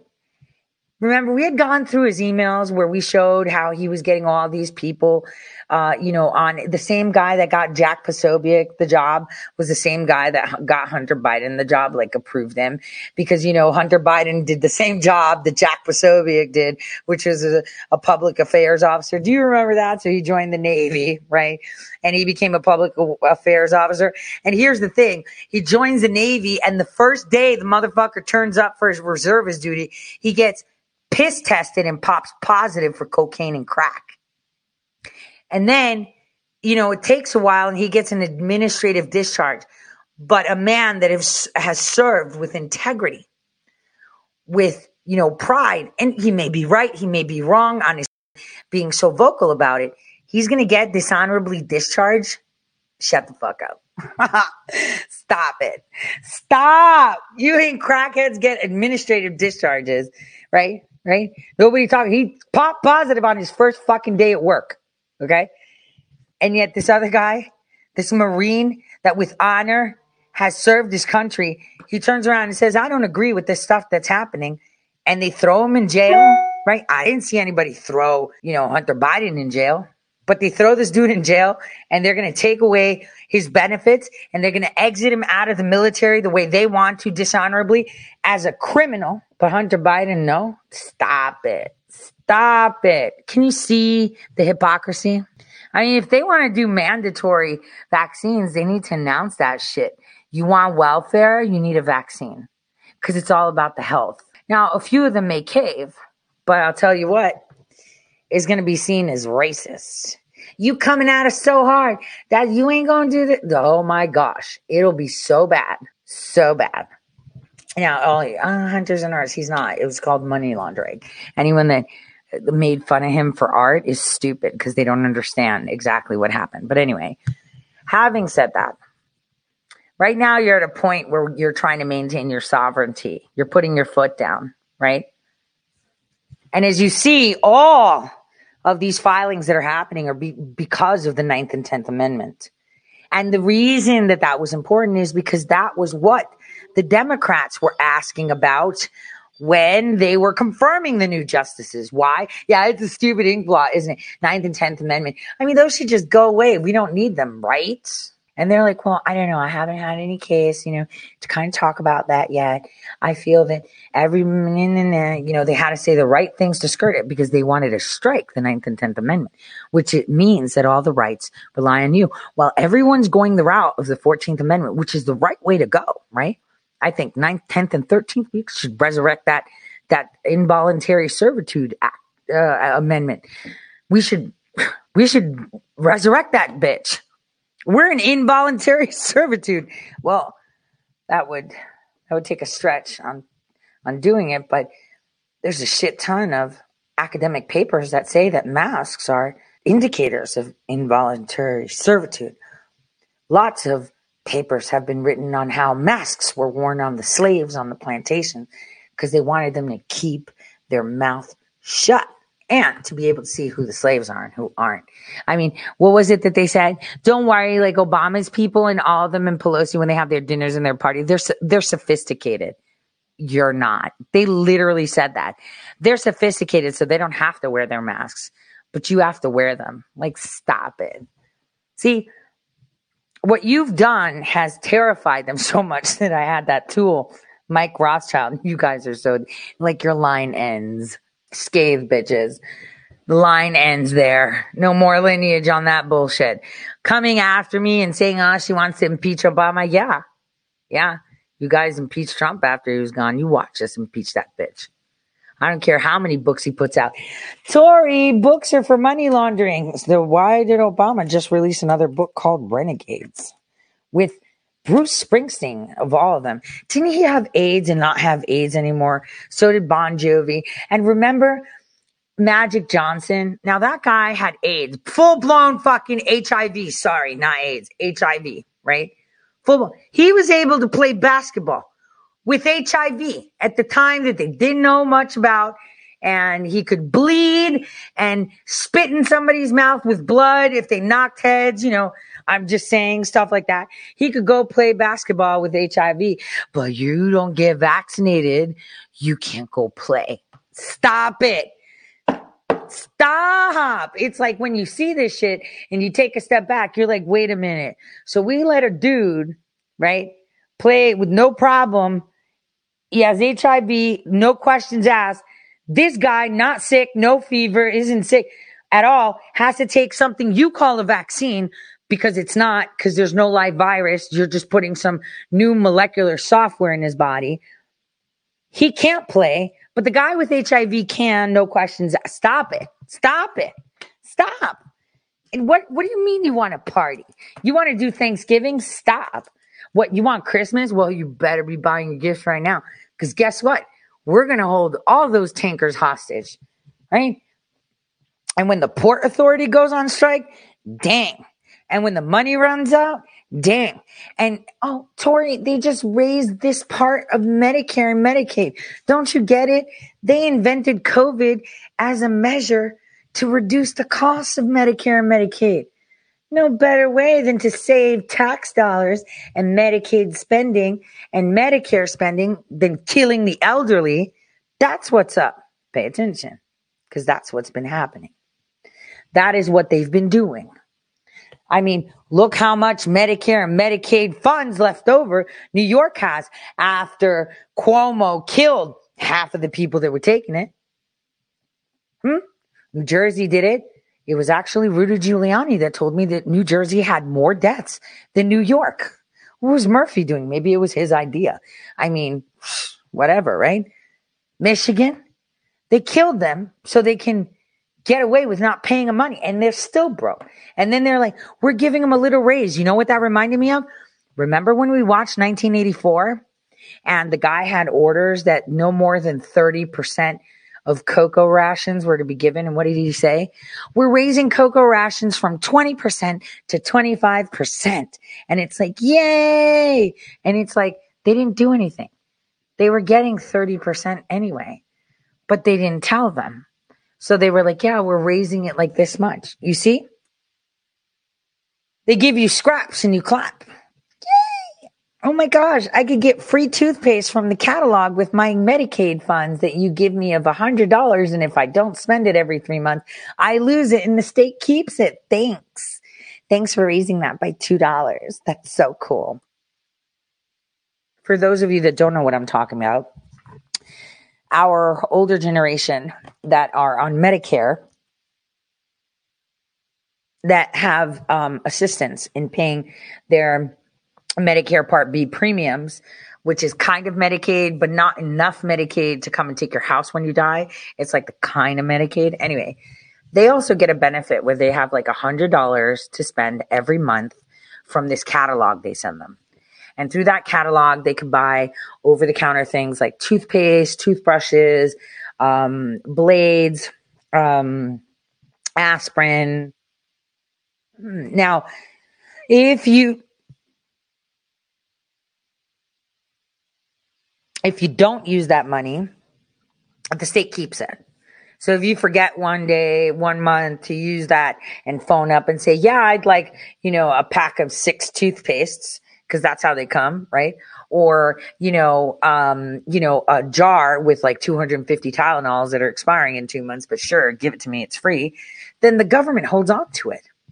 So they make money because a lot of people, 1, don't know this benefit exists. 2, don't know how to use that shit. 3, really don't give a fuck. They're just like, it's just razor blades. So I'm just saying that's how much they get. And this is the stipend that they gave that increase for, that everyone's like, oh, Tori, but they're increasing Social Security. No. They're increasing that $100 to be more. And that's probably because the fucking states aren't using it and no one's tapping that out. Nobody ever uses that shit. And these are scams they do so they can cheat money out of people and say, no, look how much we're spending on our elderly population. See, this is where I dispel the bullshit. A lot of people will be like, how do you know that? Because I know everything. I just play dumb a lot. There is nothing that I speak of that I don't know. And this is it. You want to talk the most vulnerable population right now? It's our 65 and over. They're killing them to reduce the cost so they can't see it. They've been stealing from them like crazy. Like crazy. They're giving them benefits they can't even use. Did you know that if you have Medicaid, you get 12 free taxi rides to and from your doctor? Did you know that? Did you know that your parents or even yourself get 12 free taxi rides to and from the doctor? Did you know that? Some people didn't know that. You actually call and they book it. And for those that don't speak English, you get free motherfucking interpreters to come with you, right? So you can understand. For those that are, speak American Sign Language, right? They don't have to bring their friend, dude. No, they have a budget for that shit. And guess what? If they don't use that budget that year, guess who pockets it? They do. And then the people are none the wiser because they spent it. It's like contracting. A contractor, you give me a contract, like one contract that I had applied for one agency. I said, I need, $1 million to do this, let's just say, right? The agency then comes back and says, all right, get the job done. I get the job done in a year under $1 million. Well, I have to show them that I spent it. So I'll just spend that shit. But it doesn't work like that with the federal government. If the state of New York says, I need $4 billion for interpreters, right? Because my census says that all these people don't speak English properly and it's attached to their medical record number or whatever bullshit, right? This is, and I'm sending them things in Chinese, Russian, Greek, Italian. That's my budget. And they don't use the interpreters from the government, their insurance, that is, Medicare, where they phone up and they're like, hi, I have a urologist appointment. Can you send an American Sign Language interpreter for that date? They put you on hold and then they book it and they tell you, yes, someone will be there. If you don't use that service, that $4 billion goes into your state's pocket, right? Nobody says, give me the receipts. It stays in the state pocket. They keep that money. And you, the federal taxpayer from another state, are none the wiser because they don't have to provide receipts to the federal government because that was allocated by the people in DC that they can have that for interpreters and they can have that much for cab rides and they can have that much for nurses. Did you know that if you're on vacation, let's say you leave and you go to Costa Rica, right? And you're on vacation and you're having a great time, right? And you slip and you fall and you go to the hospital. Can you use your Medicare benefits? Yes, you fucking can. And what else happens? Say you're so broken that you need a nurse to fly back. Do you have to sell your house or get a loan to do it? No. Guess what? There's a fucking budget for that. They will send a nurse from the United States to travel with you free of charge on the fucking airplane. But you wouldn't know that. Why? Because they don't give it to you. Why? Because that's a nice budget they get to keep. See, the fraud is so deep and so far. And I'm just talking about one aspect. Just think about it. I'm only talking about the 65 and over, which is 65 to 100. One portion. What if we start talking about the 0 to 64? That shit will blow your mind. So if that's happening in that little section, and we're only talking about health coverage and healthcare. Imagine the education system, what goes on with that. Imagine the energy system. Imagine the water systems. Imagine the forest systems. Imagine the infrastructure. Imagine, because I could tell you all of that shit. Because guess what? I like to do a lot of reading. You know, I like to know a lot of shit. And I say this a lot of times because I forget a lot. Not important information, but I forget, well, no, it is important information, like where I parked my car or where my keys went or, you know, what day of the month is it? I forget that. But I want you to think. So imagine all those. Now imagine the Department of Defense. Shit. That one probably is the biggest black hole on the planet. Oh, I can go on and on. So let's just focus on, what do they call it? Canvassing, right? Let's canvass. To canvass the government well, right? You should use an area of canvassing, 65 and over. Let's just do healthcare for now. You're fucked. They're robbing us blind and we're letting it happen. So how do we fix that? We get rid of every single motherfucker. We like literally destroy the whole system that's there. The whole system. But first, we put our foot down to maintain our ability to be individuals. Because that is what this attack with this vaccine and the mandates, mask mandates, your individuality, not just your privacy, because you threw that shit away a long time ago. That train and that ship, they're so fucking far gone. You can't even imagine seeing it. That's how long ago you got rid of that right. But your right to be an individual and not a herd of people. An individual, not what's great for society. An individual is what you're fighting for now. Second, you're fighting for that individual that you are to actually have a say in your government. They haven't taken that away from you. Therefore, that's the next thing. This is how we're fixing the 2020 elections. This is how we're going to change the way we elect leader. Then, once we have the appropriate person in office in 2022, that's where the hard work starts happening. That's where we start dismantling every single fucking agency one by one. And it's not just on a federal level. It's on a state level. State level, you can't go to the top and decide, oh, I'm just going to fix it. Because then everybody at the bottom gets all the crumbs, and let's pretend it's a pyramid, right? At the top is like the federal government. The people that are at the bottom are going to get crushed by all the stones of you mashing it up. So what has to do, it has to be synchronous, right? It's like, what is that called where they dance in the water with their legs in the air all timed and shit? And they wear like these weird nose plugs and look super weird. What's it called? The dancing legs in the pool. That's how it has to be done. Yeah, synchro swimming. There we go. Synchronized swimming. Has to be a synchronized swimming. Sans those stupid nose plugs. I swear to God, they're so freaky. Anyway, what we need to do is start working in our states. This is what you're doing. In your states, you're already starting to take control. You're filing your lawsuits. You filed your writ of mandamuses. You're going to your city meeting. You're going to your county meetings. And guess what? You're getting together. Because locally, you fix one little area. It's kind of like cleaning. You polish. When you have a table that's super dirty, you can't clean the whole fucking table at once. You start at one corner. And then it gets nice. And then you're like, oh shit, that place is dirty. Let me expand the cleaning. And that's how it happens. So while you're doing that between 2022 and 2028, right? Those are the years, those 6 years, you're going to be working your fucking ass off as Americans, all of you. You're going to be taking positions. You're going to be voting yourselves in. You're going to be campaigning for each other. No RNC, no DNC. That's all fucking fraud.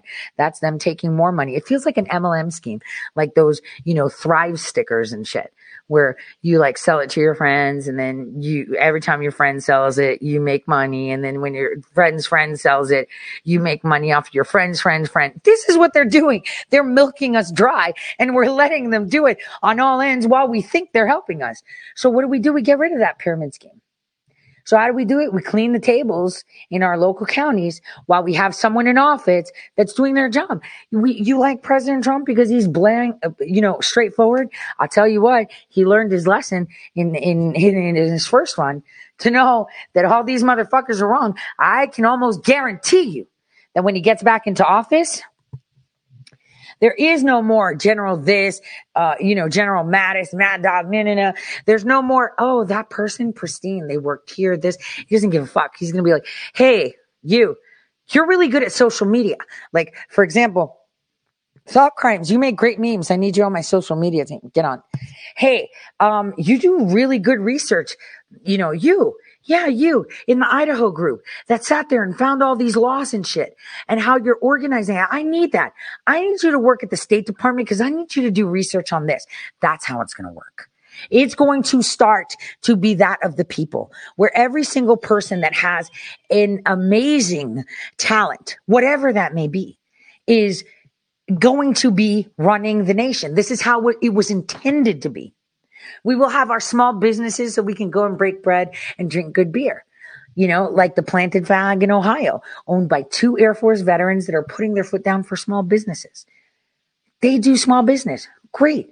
The neighbors next door that live to them are great at what?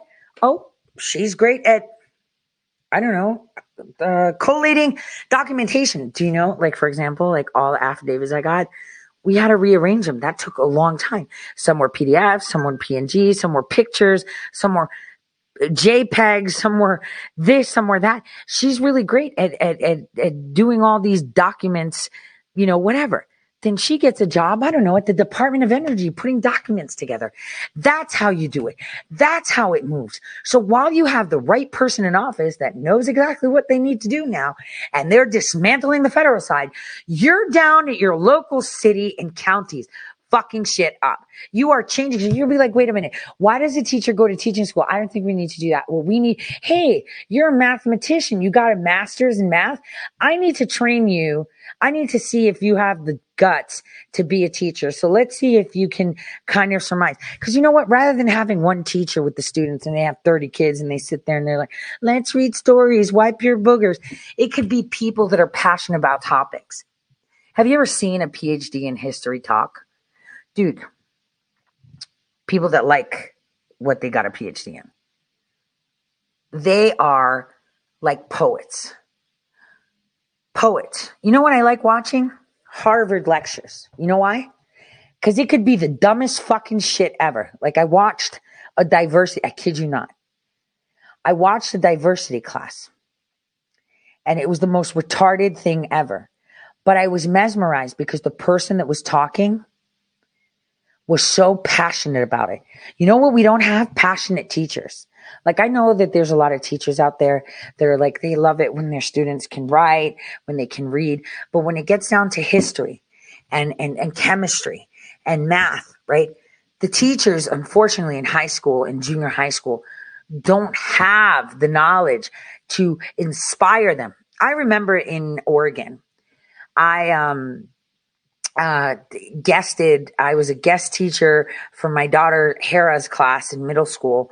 They were talking about chemistry. And the teacher said to me, I'm having a really big problem with these kids because they're not understanding electrons, right?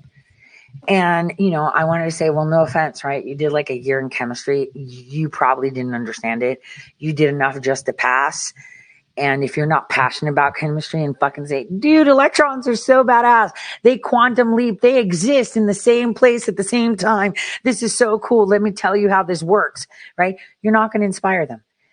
I taught that class and taught them simple shit, Lewis structure models. And I used tables and chairs to show them how the electrons are seated and why they're seated like this, right? And then the next day, I had calls from tons of other schools in Beaverton, teachers saying, hey, would you mind if you came by and kind of taught my kids? They were all struggling with that area. And that's where I realized, with our older children, the young children, they just need early education, which means you understand kids are different. You inspire them on doing, small, fine motor responses, to write, to read, to color, know the basics. But when they get bigger, right, and they're older and they're a sponge, kids are sponges. You can't have someone that's teaching French to my kid. I'm sorry. So it's like someone say, je parlais. And it's like, no, don't say that. don't say, or if someone says, yo quiero 2 kilos oranjas with that accent rather than, the right accent. They're teaching the kids fucking wrong, right? So why are they taking the class? If they're going to teach it wrong, why are they there? I remember my eldest daughter, Hera, she had French at her high school once. And she was like, this is my French teacher. And I was like, oh, and I started speaking in French. She goes, oh, you're speaking a bit fast. And I was like, and you're fucking teaching this? So I just turned around and walked. And Hera was like, that was so rude. And I was like, fuck this shit. I said it straight out. I was like, no. So the problem that we have is our education too. So we need to fix that too as parents. I'm focusing on health and education, health for the elderly and education right now. So you guys understand that it's not just the corrupt school boards that are there to manage a shit ton of money, right? And then hire teachers that aren't really equipped to teach. They're hiring people out of college to sit and teach your kid math that if they fuck up the way they teach it, they will never be able to do math. They won't. It has to be done in the right way. And everything in our nation, the health of our nation right now is not only fucked up, it's dysfunctional, right? And the fact that it's been operating for so many decades completely dysfunctionally, it makes you wonder. Think of how many layers of shit you have to do and how many things affect you as one individual. That should tell you more than anything something's wrong.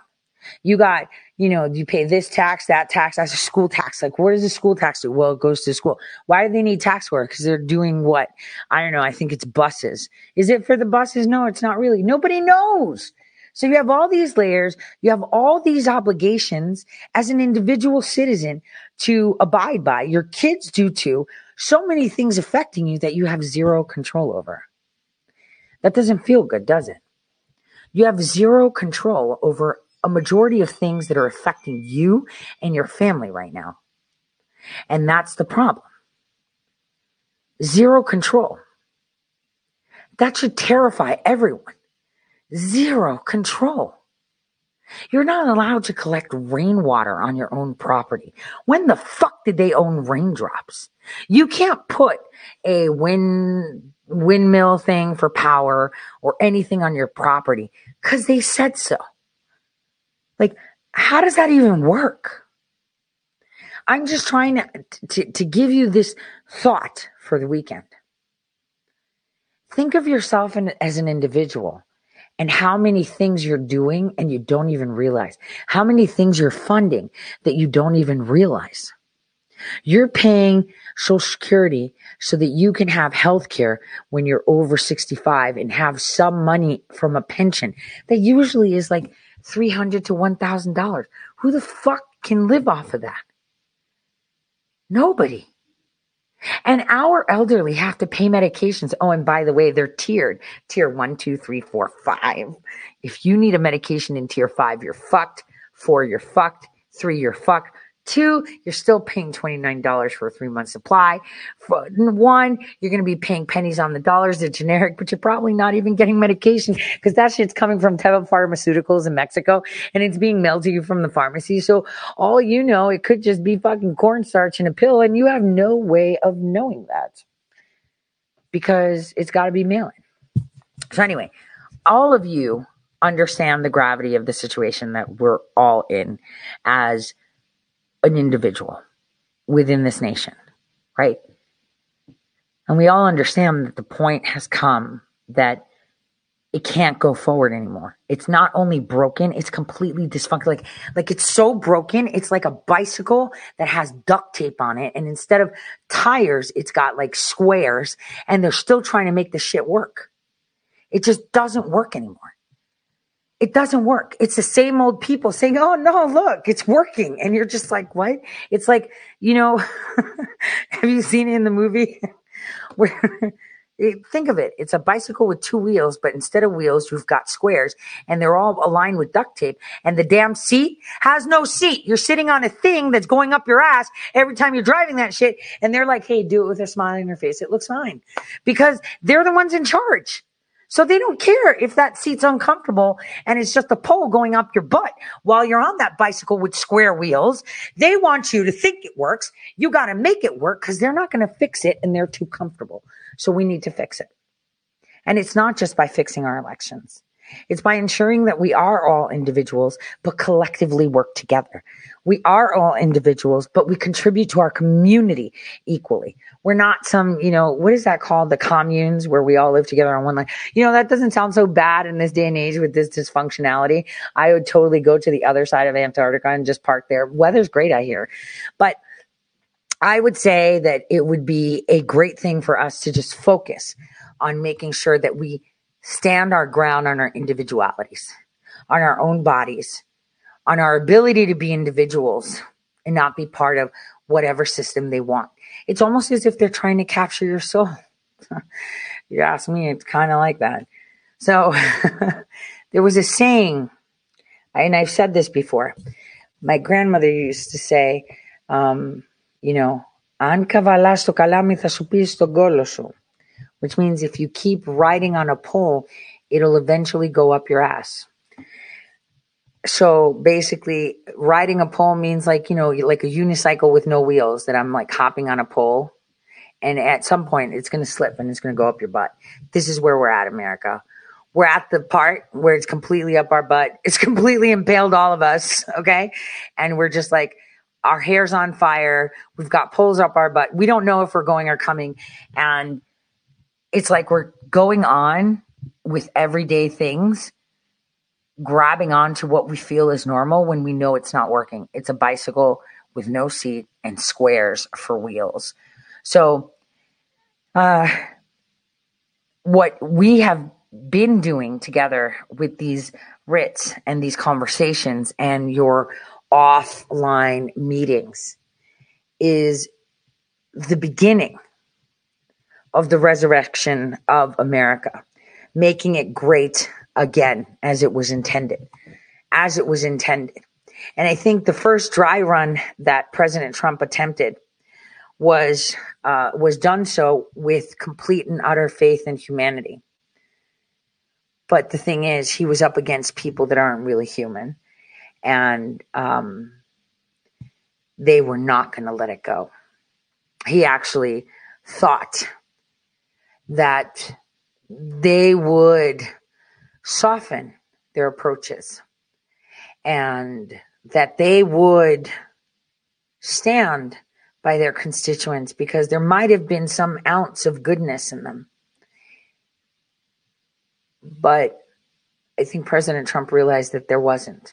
And this is why the left and the right despised him. And I think many of them despised him more so because they were jealous that he was doing things that they should have been doing.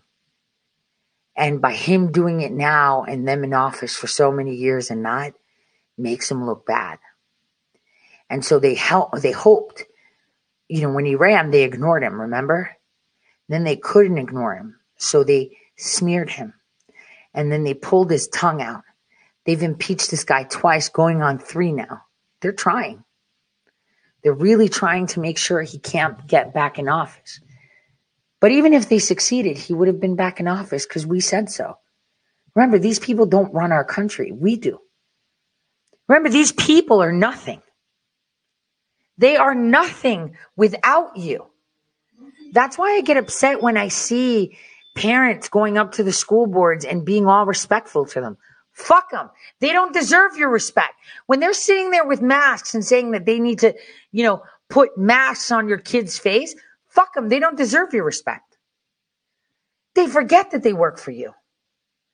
They forget who they're talking to, their boss. They're not higher than you. I don't know. They even have like these tables where they raise themselves higher than you. As if like they're above all. Look at me. I'm at the top. Like, no, who the fuck are you? You're the bitch that lives on so-and-so street and got elected and you're not doing anything. You don't deserve my respect. You don't deserve it. And see, the thing is, if it didn't tip you off with what the corrupt Garland did, painting parents as domestic terrorists, You're not seeing how hard you're winning. Like, he came out in public and said that shit. You don't call a parent a domestic terrorist because they're complaining to their school board. Think about it. The school boards complained to the Justice Department that you guys are showing up and demanding accountability. I haven't seen any parent walk in there with an Uzi because parents don't do that shit. I haven't seen anyone, loot it and take their TVs and chairs and shit and Chanel bread. No, I didn't see that. But what I did see is a lot of parents in there telling them, go fuck yourself. You're not doing that shit to my kid. And they're sitting there saying, well, I'm in this chair, so fuck you. And you're just like, yeah, I paid for that chair. Your ass is definitely getting off of it. So how is it that you're a terrorist? Why? Because they know that nothing can stop what's coming. And that is only step one. Step one. We're in a time where you're a terrorist for saying, I don't want you to have my white kid get down on their knees and lick someone's shoe and be ashamed for being white. And then you have them telling your kid, my kid is black and fucking proud. They're not a victim. I work my ass off every day. How dare you teach my kid that they're less of a human and that you're helping them not be less of a human? No. Parents are speaking up and they're labeled as domestic terrorists. That should tell you how much they fucking fear you. They fear you. The judges, damn, they know we're coming. Look at us. We have a lot of people in our groups. We can all chip in to each other. I chip in. I know Ohio did their whole thing where they have a fund. We could just keep suing the shit out of people. We can all do that. I'm sorry, did you, Mr. City Councilman, say that you're not going to do this? Well, I'm going to sue you because you helped your brother build that thing over there. And that wasn't really allowed from the other people when they were on the county, but you just did it because that's your brother's girlfriend's second cousin, whatever thing. So I'm going to sue you for abuse of tax dollars. There you go. Lawfare. Damn. It's so effective. And I know that within your groups, it's really hard to know who to trust. Right? This is why it's important you guys get together. Because I know there's a ton of, I know that there was this one person in one group that even though the meetings were all recorded said, Tori told me to do this. No, I didn't. There are people raising funds on their own, doing their thing. Don't listen to them. You guys do that shit yourself. I don't go into states telling them what to do. You do it yourself. You do it all yourself. Because guess what? You're more than capable. If not you, then who? And if not now, then when? Maybe when Soylent Green is a real thing? That's the question. So on that note, I'm going to let you guys go. Remember, Sunday is movie night. I don't know what we're going to play yet. Thinking about it. And I won't put something morbid like 1984. But we did kind of ease that off with the Alienated, which was quite lighthearted and kind of a disclosure thing. So we'll have movie night on Sunday. For those of you that are, I know that I already have a lot of federal contractors. I know that the moderators are creating rooms for each department and agency that we have. I mean, I don't even know where I want to put CIA. Should I just put a ghost as a picture? But we have created those that you've requested, those chats that I've been tagged and I've seen them. I've forwarded them so they can get it done. I want you guys to know that a lot of work was done this week. Oh, and I do have that video that I want to show you because it's really important you see that you see the AG and what he did with his nunchucks, because I know a lot of people kind of maybe saw it and, this is ridiculous, but think about it. I mean, I'd totally do nunchucks. I probably would have knocked myself out though. Take a listen and watch what he did. It's Arizona Attorney General Mark Brnovich. We've gotten a lot of calls, a lot of emails, but there's one thing people definitely want to see. They want to see more Chucks. So people, you want more Chucks? You got more Chucks. That's so hilarious. I love it. I love it. How did no one else love it? Why did they? I'm just saying, I know a lot of people were like, this is ridiculous, because even my friend Garrett said that. He was like, this is a clown show. I'm like, no, dude, that's badass. Don't go with the status quo from before. You even heard Greg Gutfield. He's like, oh, we curse a lot. Yeah, it's about that time that we're all angry. Right? Everything changes. It's a little bit cringy, right? It is cringy, but I like it. I love it. I love it that he did something totally personable, and he's like, yeah, you want to see me fight? Watch me fight with my nunchuck. I mean, how many of you can do nunchucks like that? I can't. I do. I could see myself knocking myself out and giving myself a black eye. It would be terrible. I'm just saying, I kind of wish AGs were approachable like that. Just saying. Doesn't mean he's a good guy. I'm just saying that he's a bold guy. And that's exactly what we need right now is bold, right? We need bold. So, okay, so on that note, I'm going to bid you guys goodbye.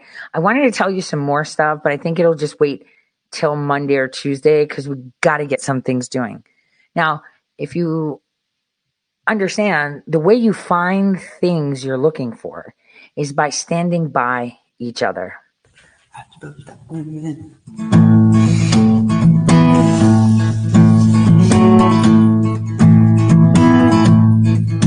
I have climbed highest mountain. I have run through the fields only to be with you. Only to be with you. I have run, I have crawled, I have scaled these city walls, only to be with you. But still I found what I'm looking for. But still I found what I'm looking for. I have kissed honey lips, felt the healing in fingertips that burn like fire. This burning desire.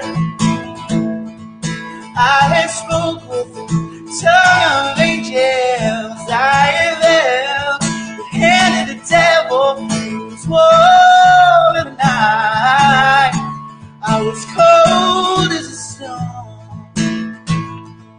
But still I found what I'm looking for. But still I found what I'm looking for.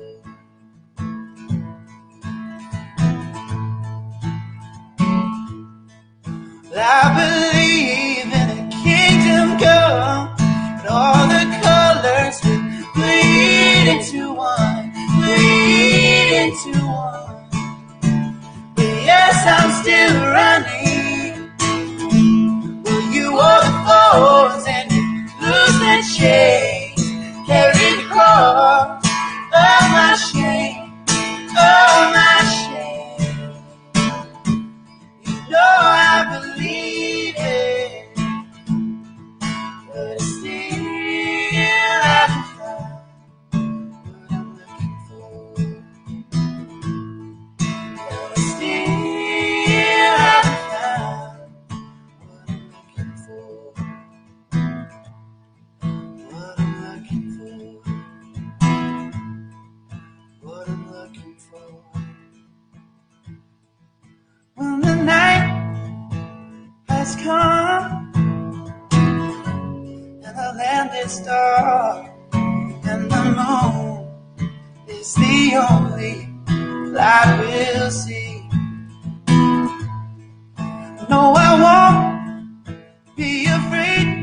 No, I won't be afraid. Just as long as you stand by me. So darling, darling, stand by me. Oh, stand by me. Won't you stand, just stand by me. If the sky that we look upon, yeah, you tumble and fall, and the mountains should crumble to the sea. I won't cry, no, I won't cry, I know I won't shed a tear, just as long as you stand by me. So darling, darling, stand by me. Oh, oh, stand by me. Won't you stand, just stand by me. So darling, darling, stand by me. Oh, oh, stand by me. Won't you stand, just stand by me. Won't you stand, just stand.